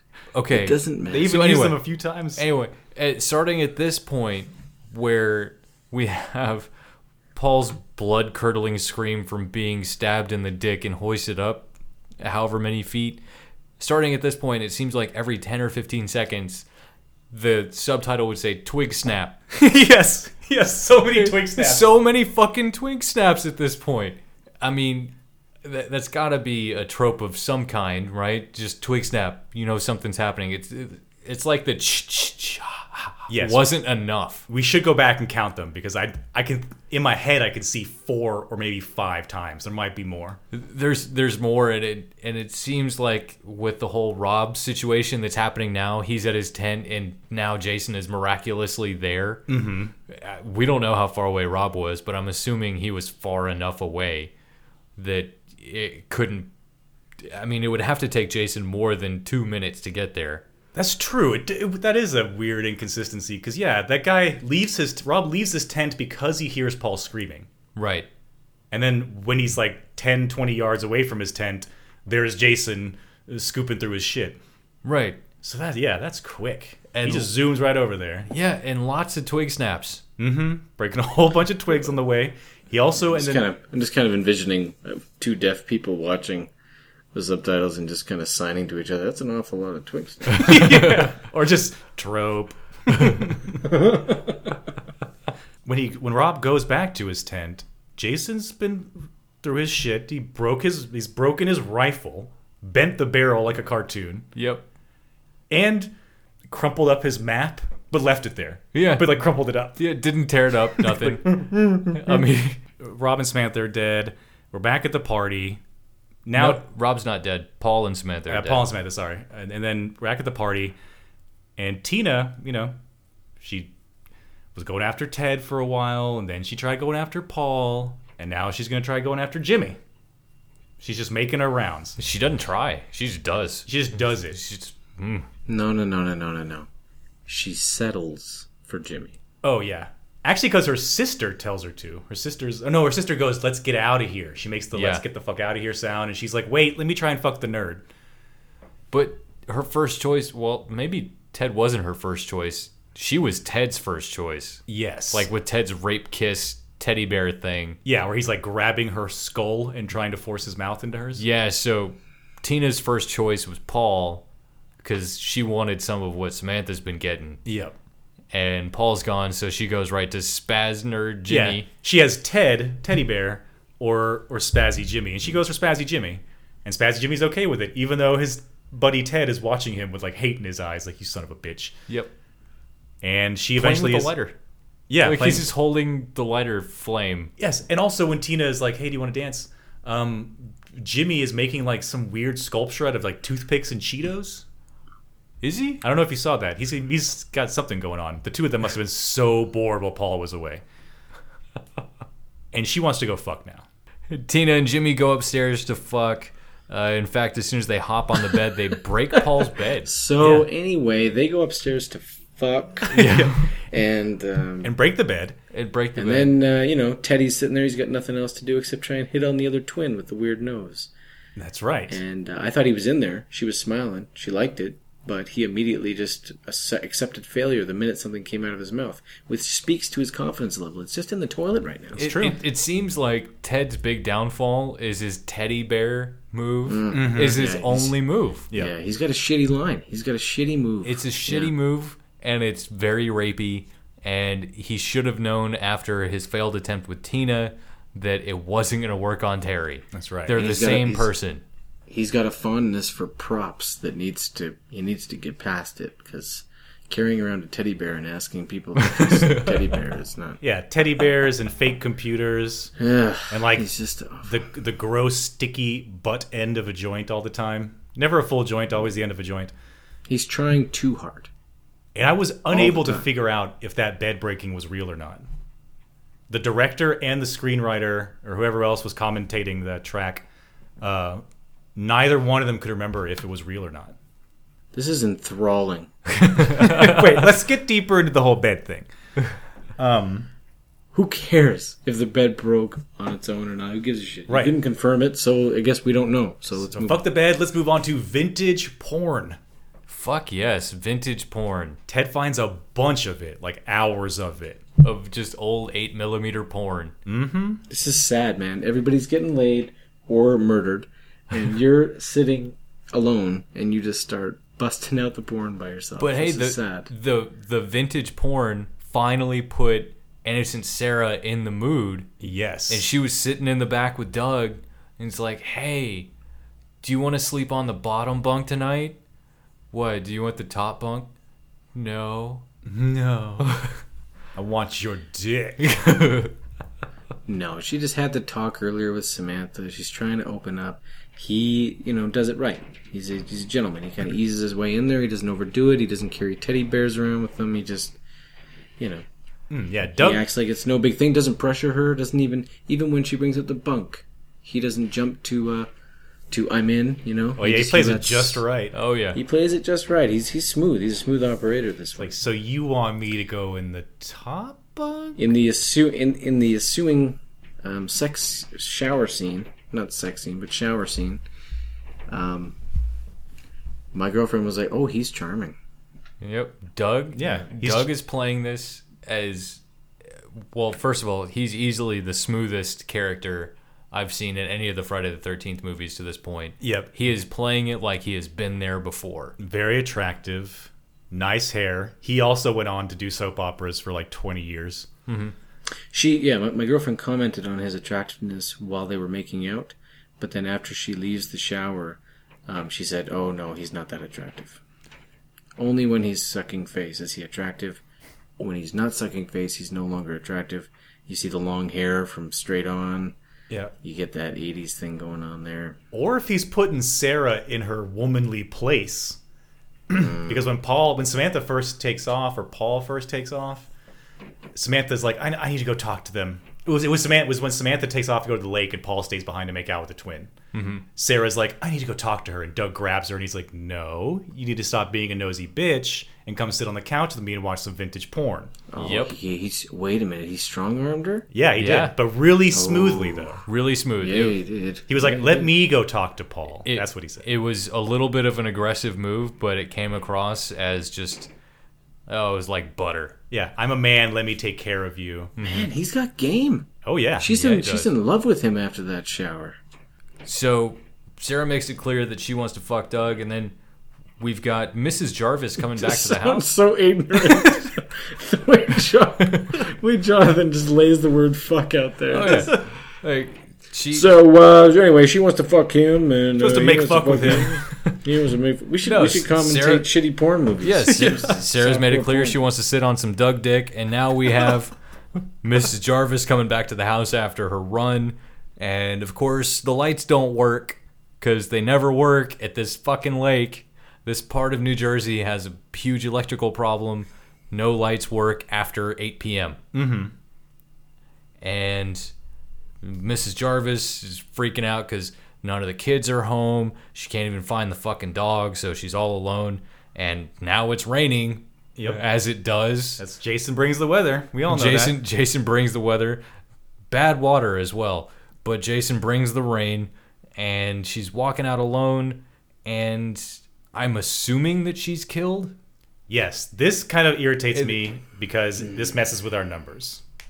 I mean, it flashes to, she sees somebody, obviously, gasps, and that's it. That's all you see. You don't even see a body later. No, not even a death or like a from a penetration. Like nothing. Just So we technically can't include her in the list, and that irritates me because I've heard from people that made the movie that she's definitely dead, but we can't say that.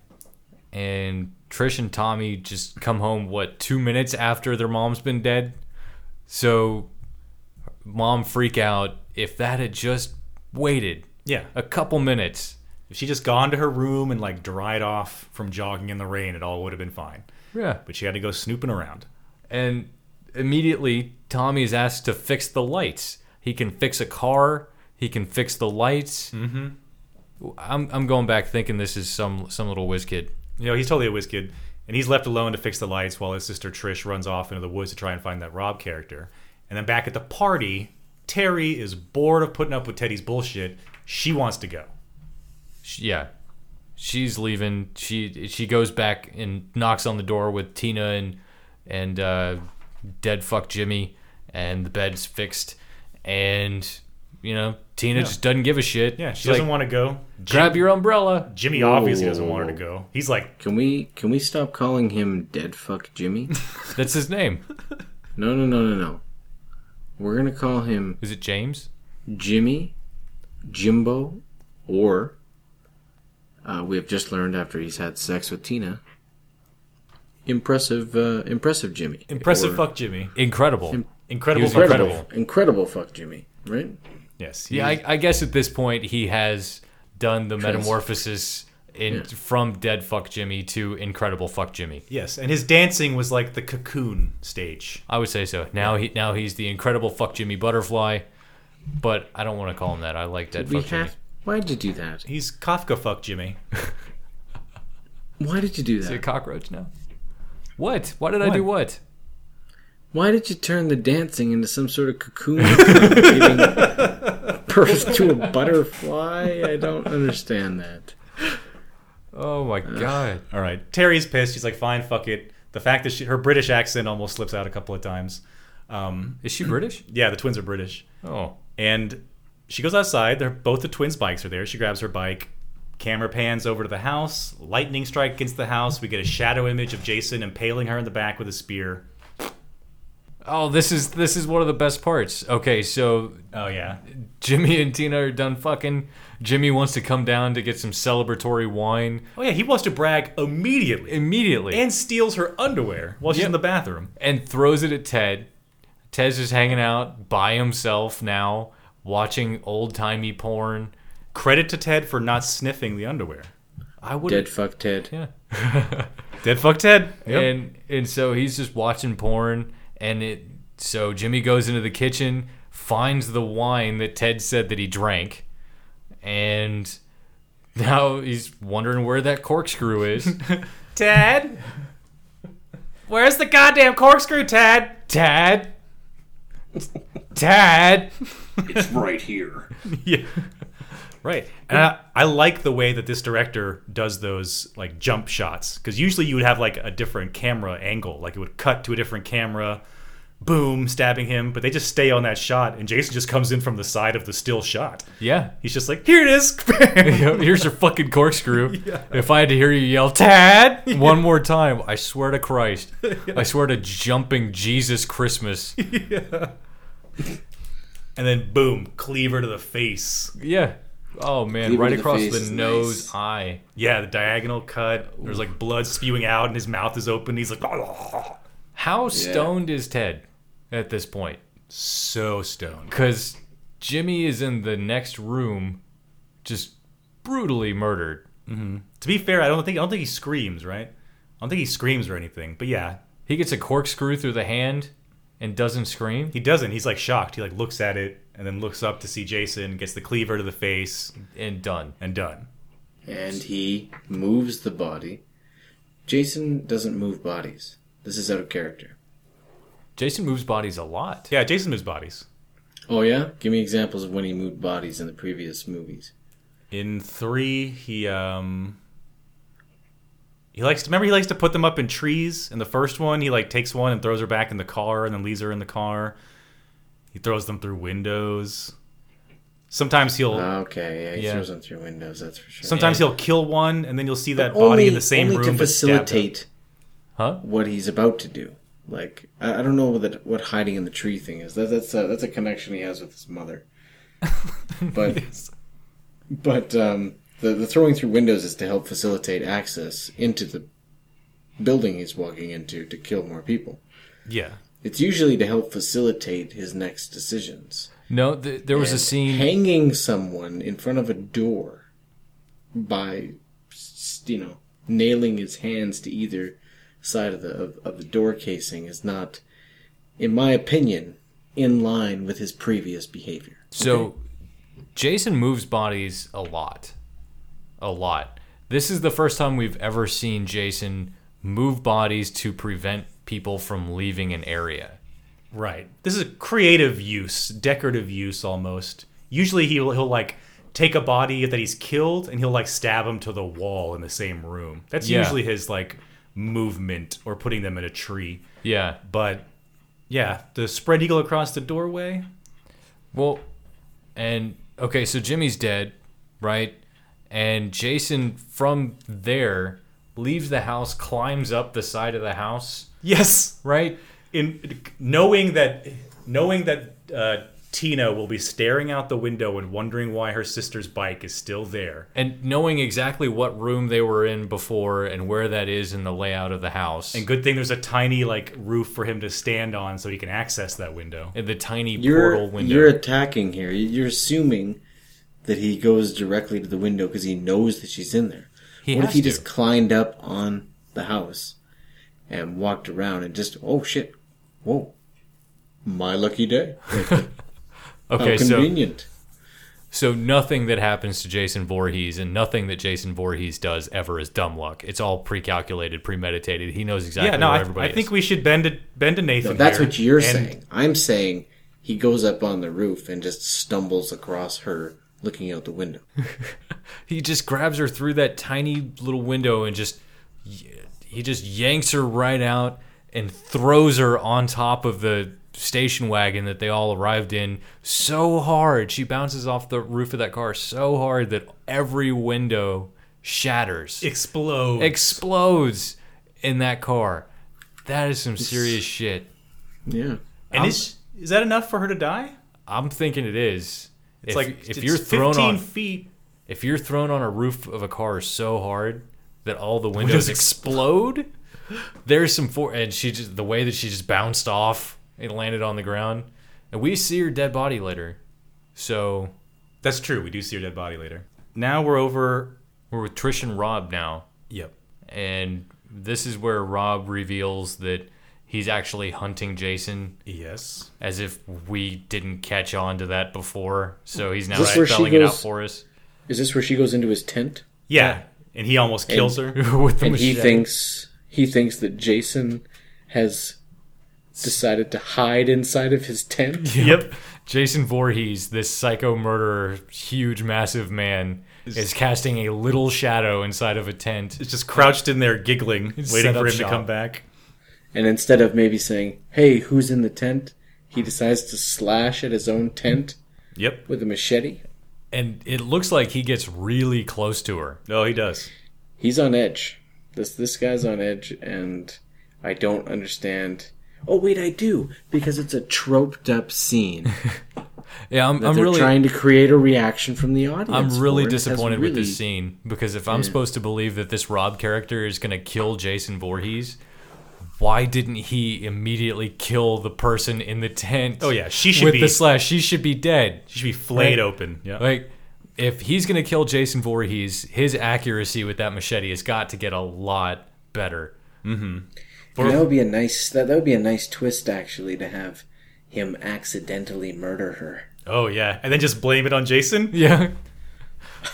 He survives in the next movie, blames it on Jason, starts to like killing himself, puts on the mask. That'd be a good transition, actually, if he takes out Jason and becomes Jason himself. But the most important thing here is that Rob is Sandra's brother, and he is on a mission of vengeance. And Sandra is the victim from Friday the 13th Part 2 that gets spear sandwiched to the bed in that famous scene that we couldn't see. Ugh. Sandra, big tits, didn't get to see her tits. Sandra, 14 years old on set, nobody knew she was 14. Sandra. Now, for some reason, the director thought it'd be great to go from this scene to Sarah and Doug in the shower together. And they do have sex in that shower. They at least presses her up against the glass. And he lifts up her leg. Right, so this could be Sarah's losing her virginity moment, and now she's just in love with dead fuck Doug. Mm-hmm. She doesn't know any better. Prude pussy Sarah. So they're maybe half fucking in the shower. Ted is downstairs, so lonely with this vintage porn that he's moved up to the screen now so that he can actually pretend to maybe touch the nipples and crack some jokes with these women. And then that coconut watermelon sound, that like right in the back of the head through the screen. And he gets that like jerk. He like tries to pull his knife out, but just jerks the head back. I love that kind of shit. Right, so Sarah's getting out of the shower because she's going to go blow dry her hair and get ready for Doug to join her in the bunk bed. As she gets out of the shower, that's right. I think I'm in love. Doug thinks he's in heaven. She thinks she's in love. What? Right, and she's blow drying her hair. Has this been done in a previous Friday movie already? The hair drying to cover up the death? I feel like it has. Maybe in a Freddy? I don't know. I feel like I've seen it before already in a Friday movie. It seems like an odd time in the movie to invent that, considering all the fucking twigs snapping outside. So much twig snapping. Always in brackets. I'm really surprised a lot of twigs didn't start snapping in the fucking house. Right? Like Doug's in the shower and he hears something, twig snap. Hey, he did hear something in the shower. He did. And this, I want to talk about this because the way he thinks that it might be Paul coming in to fuck with him makes it sound like Paul has come into the shower to fuck with him before. Yeah. He's like, Paulie, is that you? Oh, I dropped the soap again, old buddy boy. Lucky you're not in here. Lucky you're not in here, exactly. Otherwise, you'd get butt fucked harder than you've ever been butt fucked before. My beard, Sarah, is finally gone. Paul, hop on in here. It's just funny to me how quickly Doug turns this romantic shower scene with Sarah into a fucking prison shower scene with Paulie. Yes. I mean, implying prison rape. Yeah. Essentially in the shower. And then Jason comes to break his pretty fucking face. Just crushes it right against the bathroom wall. Oh, I like it. I like those fake dummy heads that they use all the time with their eyes open. Yep. Another brute strength kill. No weapon needed. I'm just going to use my fucking hand to break your skull. And I like this better than Jason's previous like head crushing kill. You mean Nathan's favorite eye popping scene? Yeah. Where the in 3D the eye pops out. Yeah. And like you guys already said, his body gets moved around a lot. When Sarah comes back into the shower and finds him dead, he's been kind of like his neck has been impaled onto the broken glass pieces. Right? She takes off downstairs screaming. Mm-hmm. And very weird death here. Yeah. Axe comes flying through the door, the closed door, and she takes it in the chest. And right until that moment, I was like, hey, good for you. This is a girl who saw a dead body, ran straight downstairs, straight for the door. Didn't stop to get her clothes, didn't stop to run to a different room in the house and hide, went straight for the front door. Doesn't matter. She still fucking gets it. So there doesn't really seem to be any rules here. Whether you're a virgin, or you're a slut, or you do drugs, or you don't do drugs, or you're just a fat hitchhiker. Everyone's game. So now it's really up to just Rob, Trish, and Tommy. Yeah. They're all that's left. Everyone else is gone. They make Tommy stay behind again as Rob and Trish head over to the other house to see what's going on. Mm-hmm. They bust in there. Rob wants to go down to the basement. As you do. Right.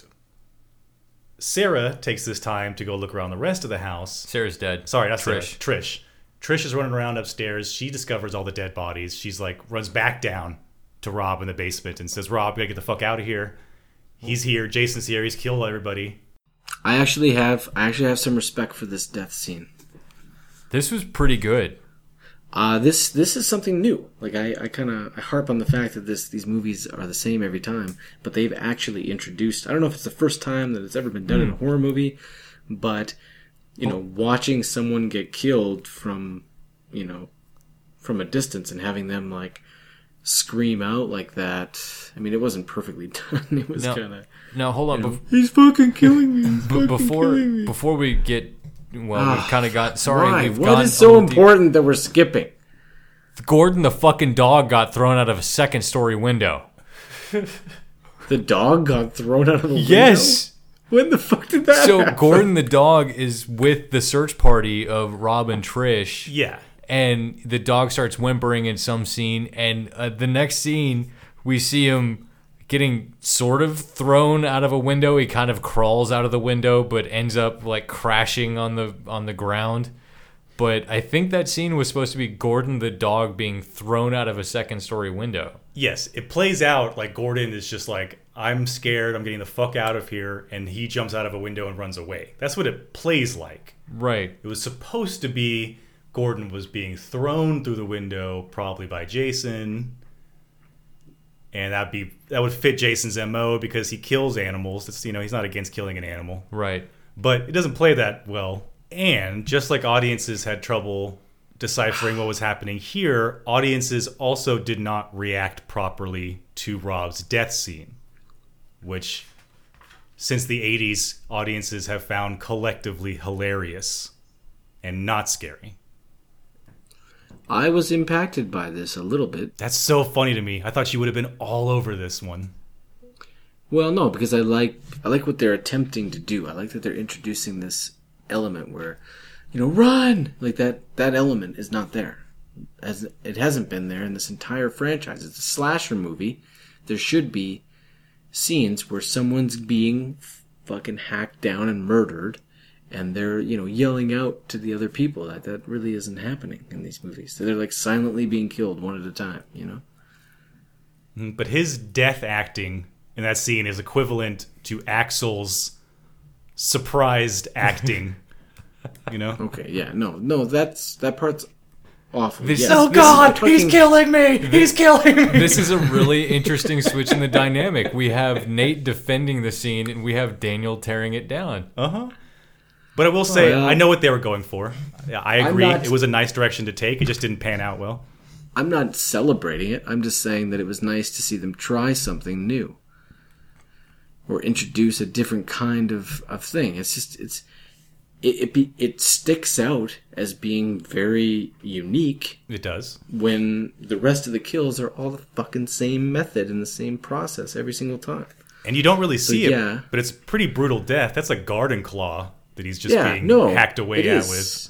And yeah, the acting was bad, but it's nowhere near as atrocious as that Dream Master Karate Kid bullshit. That shit is terrible. That's on its own level. That is fucking awful. This is, yeah, it's bad and it's hokey. Like the he's killing me is very hokey. But yeah, I was also focused on how much force Jason was driving that hook into him with. Like, it was kind of... It was disturbing. What's funny here is that Trish goes upstairs to get away, and then reconsiders, and then comes back downstairs to kind of stare at Rob's dead body for a while and whimper. And then, okay, yeah, no, this time I'm definitely going to go. And then she goes to leave. Boom, Jason's hand through the stairs.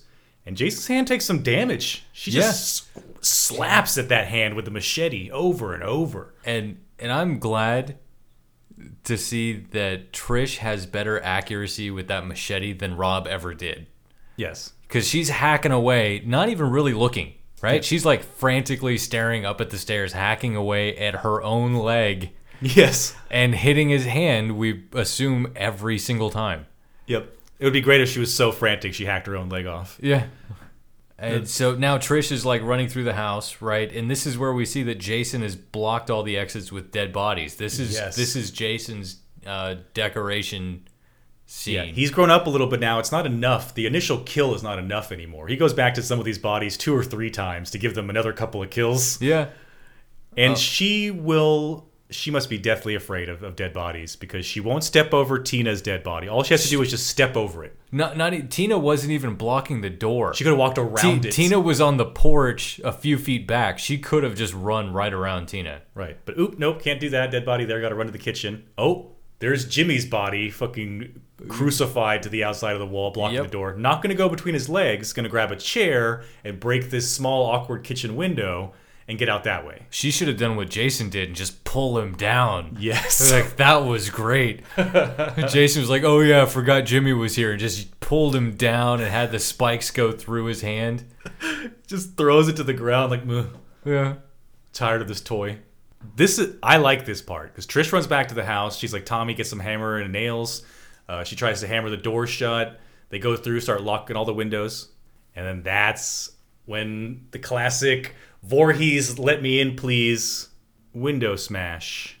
Cadaver toss. It's been done too many times. It's like his calling card, like you want it. It's fuck off. Just like you want James Bond to say, shake it, not stirred. You want Jason to throw someone through a window. Did you really just compare James Bond to Jason? No, he compared Jason to James Bond. Right, but while they're busy looking at Rob's body now with a new spike in its head, Jason bursts through the window and grabs Tommy. It just kicks down that fucking nailed-in door. No, not even that yet. He's reached back through the next window. Okay, yeah. He's just grabbed Tommy. Trish is smacking Jason in the face with a hammer over and over and over again. Not doing anything, not phasing him. Finally, she turns the hammer around, sticks it in the back of his shoulder, neck. Yeah, it's like neck-shoulder area. Boom. He kind of disappears. And he doesn't kick the door down. He walks through it. He explodes through it. Is that what happened? Yeah, he just burst his whole body through. The thing breaks into 8 pieces. Awesome. Love that scene. And is this when did they take off upstairs and they lock themselves in Tommy's room? Yep, locked in Tommy's room. Yep. They put the thing in front of the door. Jason axes through the door, pushes the whole, what is that thing called? Chest of drawers. Just pushes it over. Like, what the fuck are you doing? I'm fucking Jason. And I take issue with this. Why? Because he is on their heels up those stairs. Yeah. And they have a lot of time when they get in that room.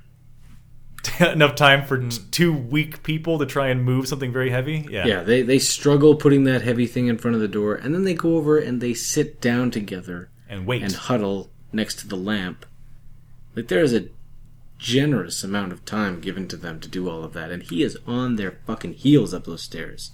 That is bullshit. Well, that is some prime horror movie bullshit. I mean, we've already talked about just the weird timelines and how everything happened so quickly. Like after Paul's death, Jason is immediately wherever Rob is. Mm-hmm. You know, Jason is apparently, we already know he's superhuman, but apparently he can stop time and appear and reappear wherever he wants to.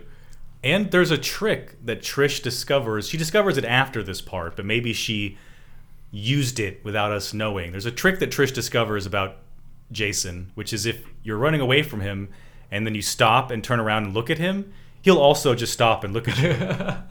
And won't start running again until you start running. So there's like a Mario Brothers, like looking at the ghost like rules that are kind of in play here. And so now they're in Tommy's room with all these like real Hollywood horror masks around, and the ham radio just sitting there. No need to use that to call anybody. No, we're totally fine. Sorry, Jason bursts in, and then he gets a television set to the face or to the head. See, you just got done saying how weak they are. Right. She can pick up this 1980s TV monitor that we all know is filled with lead and weighs 300 pounds. Yes, this vacuum tube monstrosity from the 80s. It can lift it right over Welcome her head. to prime time, Jason. Yes. Well, I mean, Jason had just got done doing his Shining impression, and now he does his Dream Warriors impression, which that movie hasn't even been released yet. That's right. So maybe Dream Warriors was doing an homage to this. Jason, yes. They already had a dog named Jason. So now we're stuck in that classic horror scenario, which is the killer is not dead, but he's incapacitated. He's blocking our way. We have to walk over him. We know something dangerous is going to happen. And it does. And it does. He wakes up, axe to the wall. He splits them. Right? Trish is on one side of the hallway. Tommy is stuck on the other. He has a very interesting, do I go after the boy, do I go after the girl moment. And then, of course, goes after the girl. Yeah, is this the first time we ever see Jason in a dilemma? He is. I mean, it might be. At least visibly, like, head back and forth. And why would he... What is your guys' reasoning for why he goes after the girl and not the boy? Because in the previous adventures that Jason has had, it always seems to be the girl that, gets away from him. Right. Is there some compassion there? Like he knows what it was like to be a young boy, and he doesn't want to get the young boy, at least not first. Not when there's other sluts around to kill first. See, that's my He thought. might just be assessing the larger threat. Like she's more physically a threat to him than the kid is. Exactly. And what a mistake To he eliminate makes. the larger threat. Yeah. Exactly. He goes after the more difficult kill first because he knows taking care of that little boy is going to be a piece of cake. Right. Plus, he's seen the swing that she's got. She's already hacked at his hand and arm ferociously. She's gone after him with the hammer to the head and lodged it in the back of his neck. She's the real deal. Yes. She's actually probably more threatening to him than anyone that he's faced so far. For sure. That is for sure. She gives him some hefty damage. And from here they go on a long chase. He chases her across the yard back to the other house. We get to see Jason running, which people really don't like, and I don't have any problem with. No, it needs to be the death walk. I'm okay with it. With the way that he disappears and reappears certain places, I would have liked to have seen him run faster. Yeah. He's not sprinting. He's not full fingers extended, chopping through the air, sprinting. He's just kind of lumber jogging after her, God, this dumb bitch. That would have been too much, seeing Jason Voorhees Usain Bolt across. Yeah. Had he just taken off from a sprinter's block. Yeah. That would have been too much. Where your heels kick up real high towards your ass. Yeah. But he chases her all the way through the guest house. They do the multiple stopping and looking at each other like I was mentioning earlier. He gets her all the way up the stairs. She's got nowhere else to go, so she throws herself out of the window. Yep. Yeah. Great scene, actually. It is. The stunt woman does a great job hitting the roof on the way down and bouncing, landing perfectly in that Jesus pose. Uh-huh. A little bit worried about that piece of glass, though. There's a piece of glass that falls with her that kind of looks like it has the possibility of landing underneath her. Ooh. There's a pretty hefty shard that's falling with her. And when it doesn't land underneath her ass, you're kind of like, okay, whew, good. She's dead. That could have stabbed into her ass cheek. Yeah, it split her spinal cord. That stunt woman is paralyzed today. Are you fucking kidding me? Are you But joking? she regrets that day. Never mind the paralyzed stunt woman. We have Tommy in the No, bathroom. we're gonna mind that. What are you talking about? Are you serious? She's fine. The glass is breakaway glass. So there's no paralyzed stunt woman. You're just an asshole. Yeah, that would have Yep. been great though, right? It would have been great had the paralyzed stunt woman appeared in a different movie as another character that Jason could kill and have fall downstairs. And we spend years just letting Nathan find it out on his own until one day he's like, "Those motherfuckers."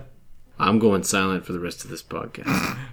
It's really that would have made the whole movie for him if the stunt woman had actually been paralyzed on the set. But she gets up and runs away. That would have changed my experience of this movie. That would have been epic. Now it is no longer epic. Little Tommy is going through Rob's baggage and everything and sees the newspaper clippings and sees the artist rendering of little Jason. Mm-hmm.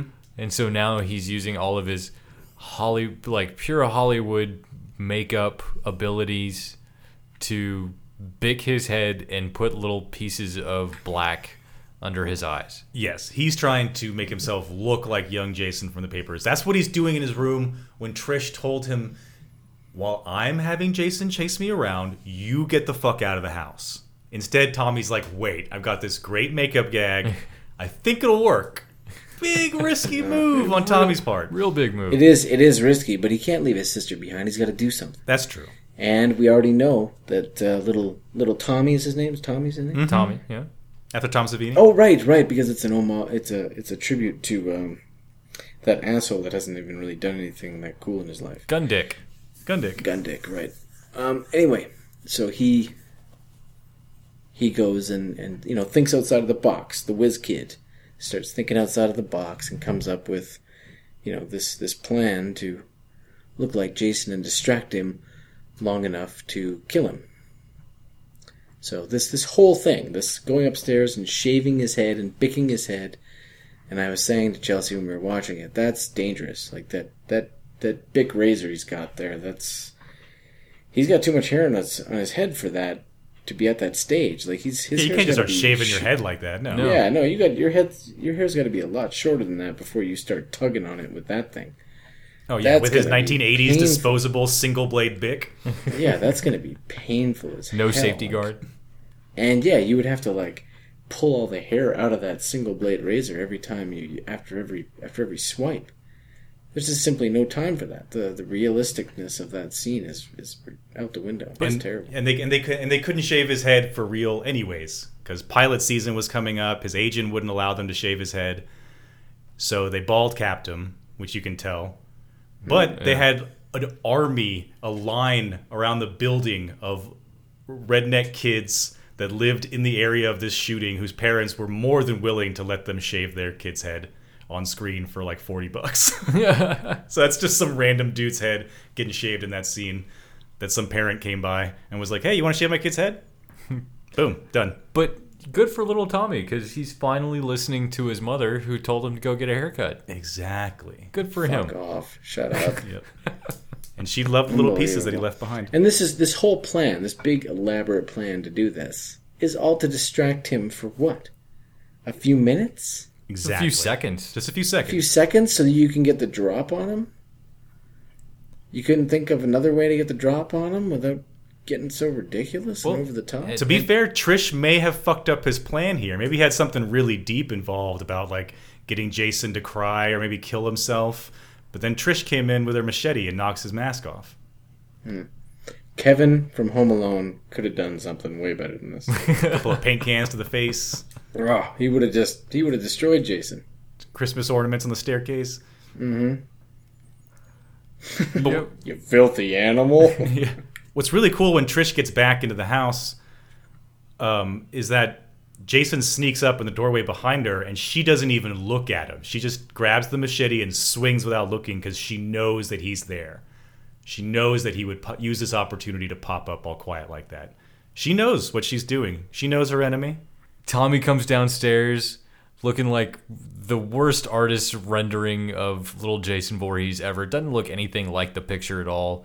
She knocks his mask off, then drops the machete because she's so terrified by the way he looks. Yep. Let's go with that. Tommy picks up the machete.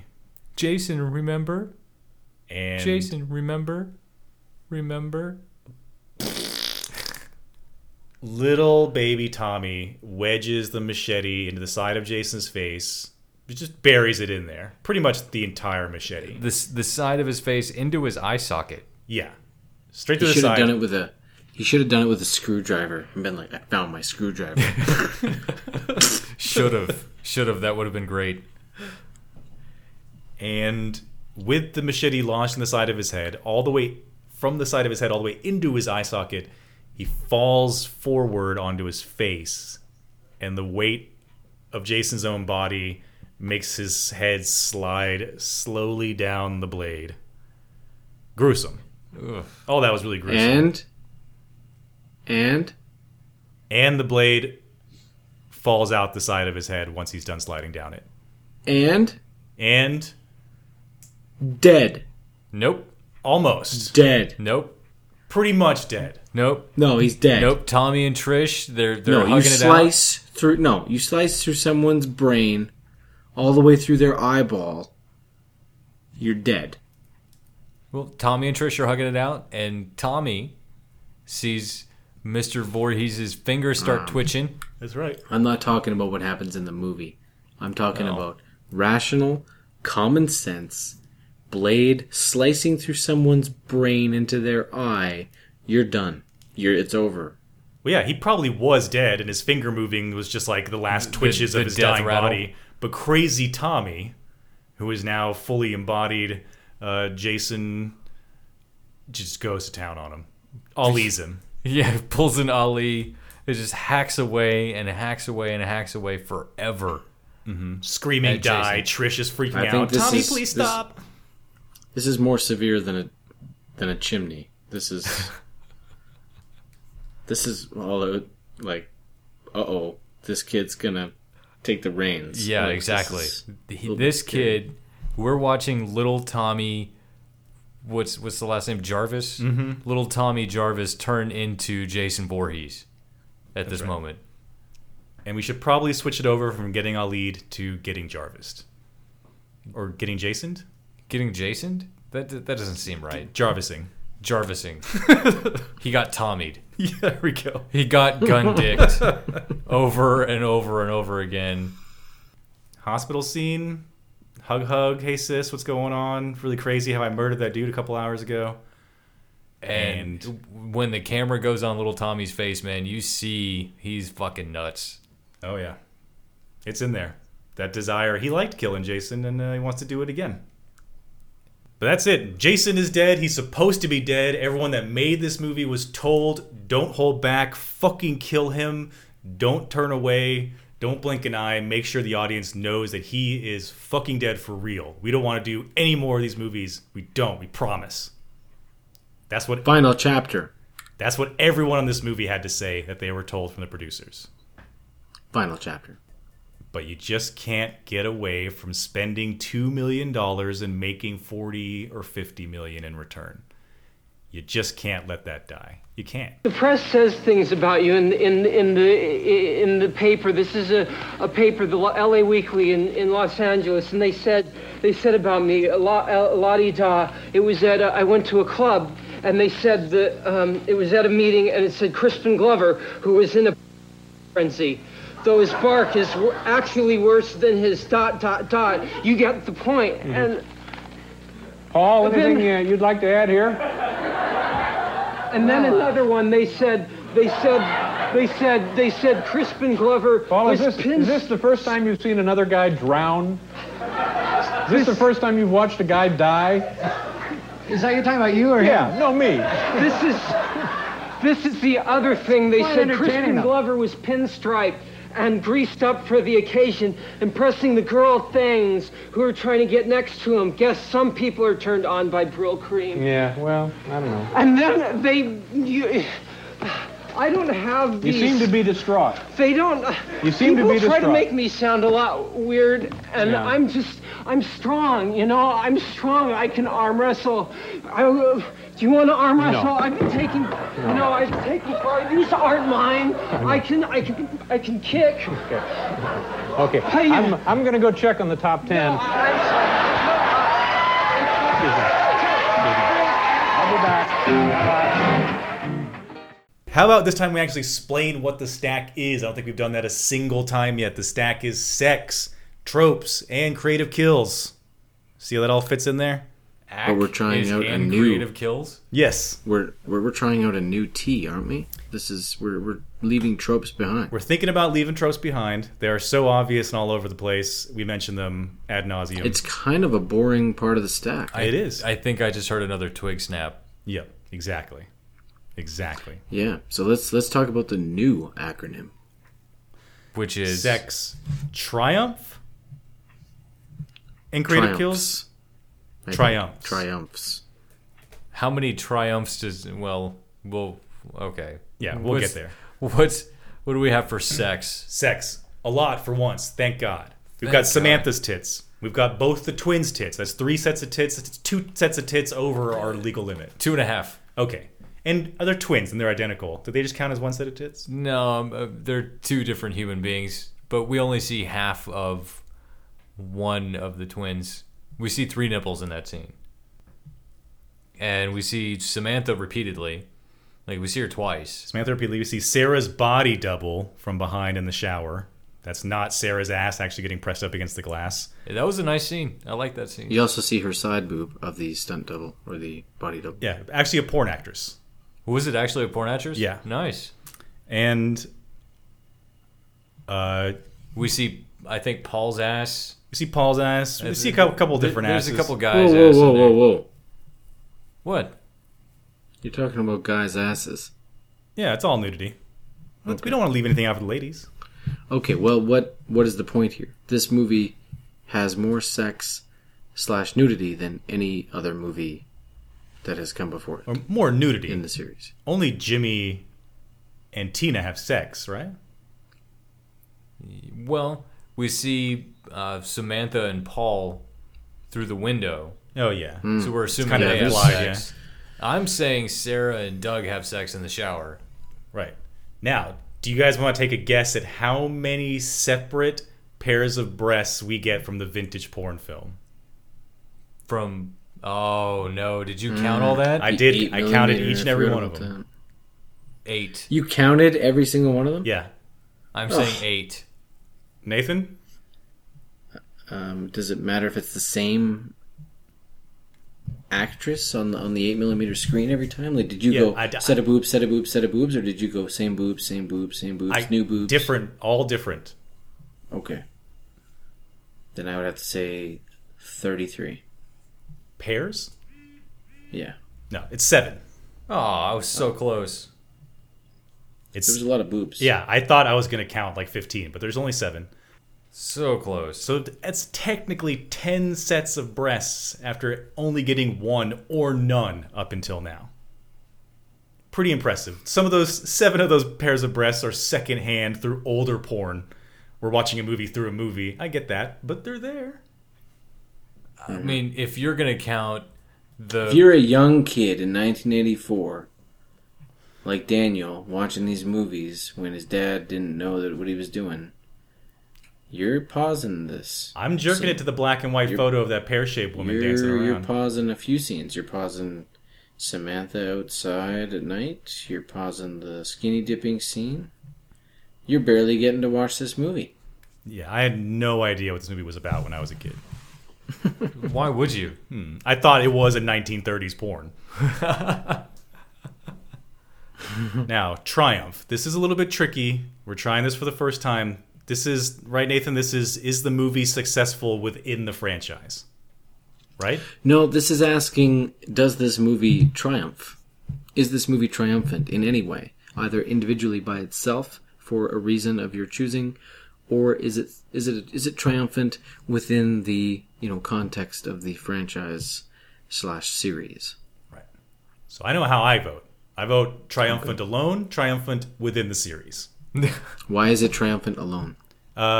It's a legitimate movie. There's got more going on in it than the previous Friday films. There's an actual plot. There's some actual attempts at subplots. I will bow to this movie being triumphant in the series because it is obviously better than the ones that have come before it. But I disagree that it is triumphant alone, only because it is basically repeating something that's already been done 3 times. So I don't see why this movie should be viewed as triumphant on its own. I think that's bullshit. I am with Nate on this. Alone, this movie, whatever. I mean, even you're saying as a kid, you're just going to the 1930s porn scenes and not even paying attention to the movie. And if this movie can't keep the attention of a child, where all this movie is just random tits and then people dying off left and right. Like, there's no real anything to this movie. But in terms of the series, yes, it's fleshed out. This is the best one of the series, I would say, after maybe the first one, since the first one is the beginning and the classic and whatever. But compared to part 2 and part 3, I mean, they're all the same fucking movie, except you get more tits in this one. The first 3 are definitely the same movie. Yeah, so with this one, absolutely triumphant because of the fact that you get more nudity. And I like the idea of like a 12-year-old Tommy just whacking the shit out of Jason Voorhees with a machete. It is a good part. Like, there's not every day you see a prepubescent child just brutally murder somebody. But I give it double triumph. You guys give it halvesies. No. We have to settle on something here. 2-1. We win. No, I never agreed to these terms beforehand. Do you remember we spoke about this before in a previous podcast? Daniel is actually a dictatorship. Whatever. Creative kills. Creative kills. I would like to put this out there. No machete deaths in this movie except for Jason. Are we allowed to choose Jason's death? I'm not sure. This is back to that whole Freddy thing again. We might have to just asterisk it. Okay. Then I choose the wheelchair death in the beginning montage. You should have seen how giddy Jonathan was when that popped up in the montage. Oh, it was so awesome. He's like, yes. I got to relive that joy all over again. It was so good. It was so good. In a slow-mo, wasn't it? Oh, it was so great. I don't think it was slow-mo. They just showed the whole thing, him going down the stairs and everything. I'm with Nate. Can I pick that one? It was technically in the movie, right? Or does the movie start at the credits at the beginning? Well, this is according to Nathan. All that old footage is also part of this movie. That's why I'm choosing the wheelchair. But then I think I would have to backtrack on what I've said in previous podcasts where... Exactly. Oh, I don't want to do that because then that lets Nathan win on bullshit earlier. Right. Move carefully. Well, it's either that, because I would choose Jason's death. Because it's obviously badass. So you're choosing a montage death or an asterisk? Well, no, because he asterisks. What? How do you say it? Horror. So he's gonna, set my Jason choice aside with some sort of, nonsense attached to it. Well, it's just because we know. If this was 1984, then we would be like, "That's Jason's death. Let's count it in the list." But we know, right? We know he's not. But dead. no, he is dead. Because if he comes back, then that's a violation of reality. So he becomes a supernatural being, and I don't. Haven't we already shown that Jason is a supernatural being at this point? He seems to be. They seem to be indicating that, but not because they're choosing to decorate him that way. They're doing it because they're trying to create another bullshit movie to make money off of. They're not. It's not driven by actual. Okay, so both your guys' issue is that you want to choose either a death from the montage or Jason's quasi-death. No, hold on. To be fair, I enjoyed Paul's death more than I enjoyed Jason's death. Yes, I am also going with Paul's Jason's death to me was... What? You guys are choosing the spirit of the penis? Yeah. Yes. So Jason's death to me was just Ali's death over again. No, fuck that. Then you know what I'm choosing then? I'm choosing, Rob. He's fucking killing me. He's fucking killing me. Just because of it's not because, and I'm actually choosing it, and I'm not choosing it because it's hokey. I'm choosing it because it's bringing in a new element. You know, the hacking down someone that's dying, calling out for help, as the helpless other character has to watch in horror as that character is murdered. Right. That was a good one. So I've got a list here. We might have to knock a couple of names out of this list because of our own rules. Let's see. Axel, sawed off head, good to go. Morgan, stabbed in the stomach. Hitchhiker, stabbed in the neck. Samantha, stabbed in the stomach. Paul, stabbed in the dick. And hoisted. That's what makes it for me. And hoisted. Stabbed in the dick and hoisted. If he hadn't been hoisted by his dick, Hoisted. then I wouldn't have voted for that one. Terry, stabbed through the back. Miss Jarvis, off-screen death, no body. How can you count that? Nathan? She could be alive. No count then. I mean, You have no proof. You don't see a murder weapon. You don't see that it was even Jason. You don't see her You body. see her go, And it could have been her ex-husband. Who knows? could have been the ex-husband. Could have been that she found Gordon the dog in a compromising situation. Who knows? Yes. So that puts us... Because after her, it's Jimmy, Tina, Ted, Doug, Sarah, Rob. If she gets off the list, that takes us back to 12. 12 body count, including Jason? No. Not including Jason or Miss Jarvis, it's 12. Well, I say we include Jason and make it 13 because he's fucking dead. You don't survive that shit. Well, we'll see. I'll asterisk it. Fuck off. I'll asterisk it until the next movie. The next movie will tell us if he's dead. Shut up, man. Unbelievable. Because we'll know then if he's like dead and now it's all a big supernatural thing, or if there's some sort of weird loophole that they skirted through. We need another movie to figure that out. Then we can decide if this is actually a death. Oh, I get what you're saying. I wonder what's going to happen. No. I get what he's saying. So if Jason... We know Jason's coming back, but if he comes back through some like voodoo witchcraft something, regenerates his corpse, reanimates his corpse, then yes, he was dead. Right. But if Jason just somehow lived through all that, then he's not dead. Then he's not dead. Right.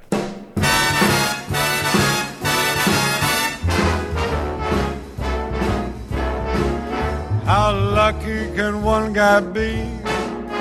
I kissed her and she kissed me.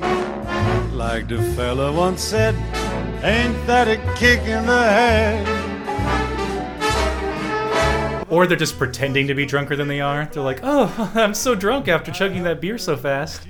Hope I don't get raped. All this beer's pouring on my face like my bukkake party the week before. Terrible. Terrible.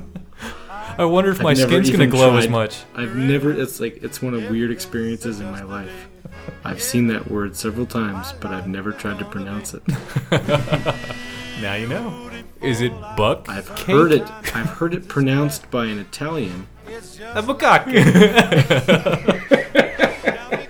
Hey, and after the pasta, we're gonna have some bukkake. I'm gonna come all over your face.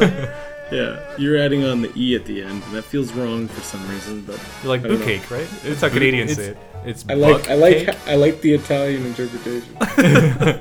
Bukak. I think it's Japanese, right? It's supposed to be Japanese, yeah. Thanks a lot, Tom. Thanks for all your efforts. Gun Dick, shout out. There it is. Ain't that a hole in a bowl? Friday the 13th. I go to sleep and keep grinning. If this is just a bit. I'm a whore.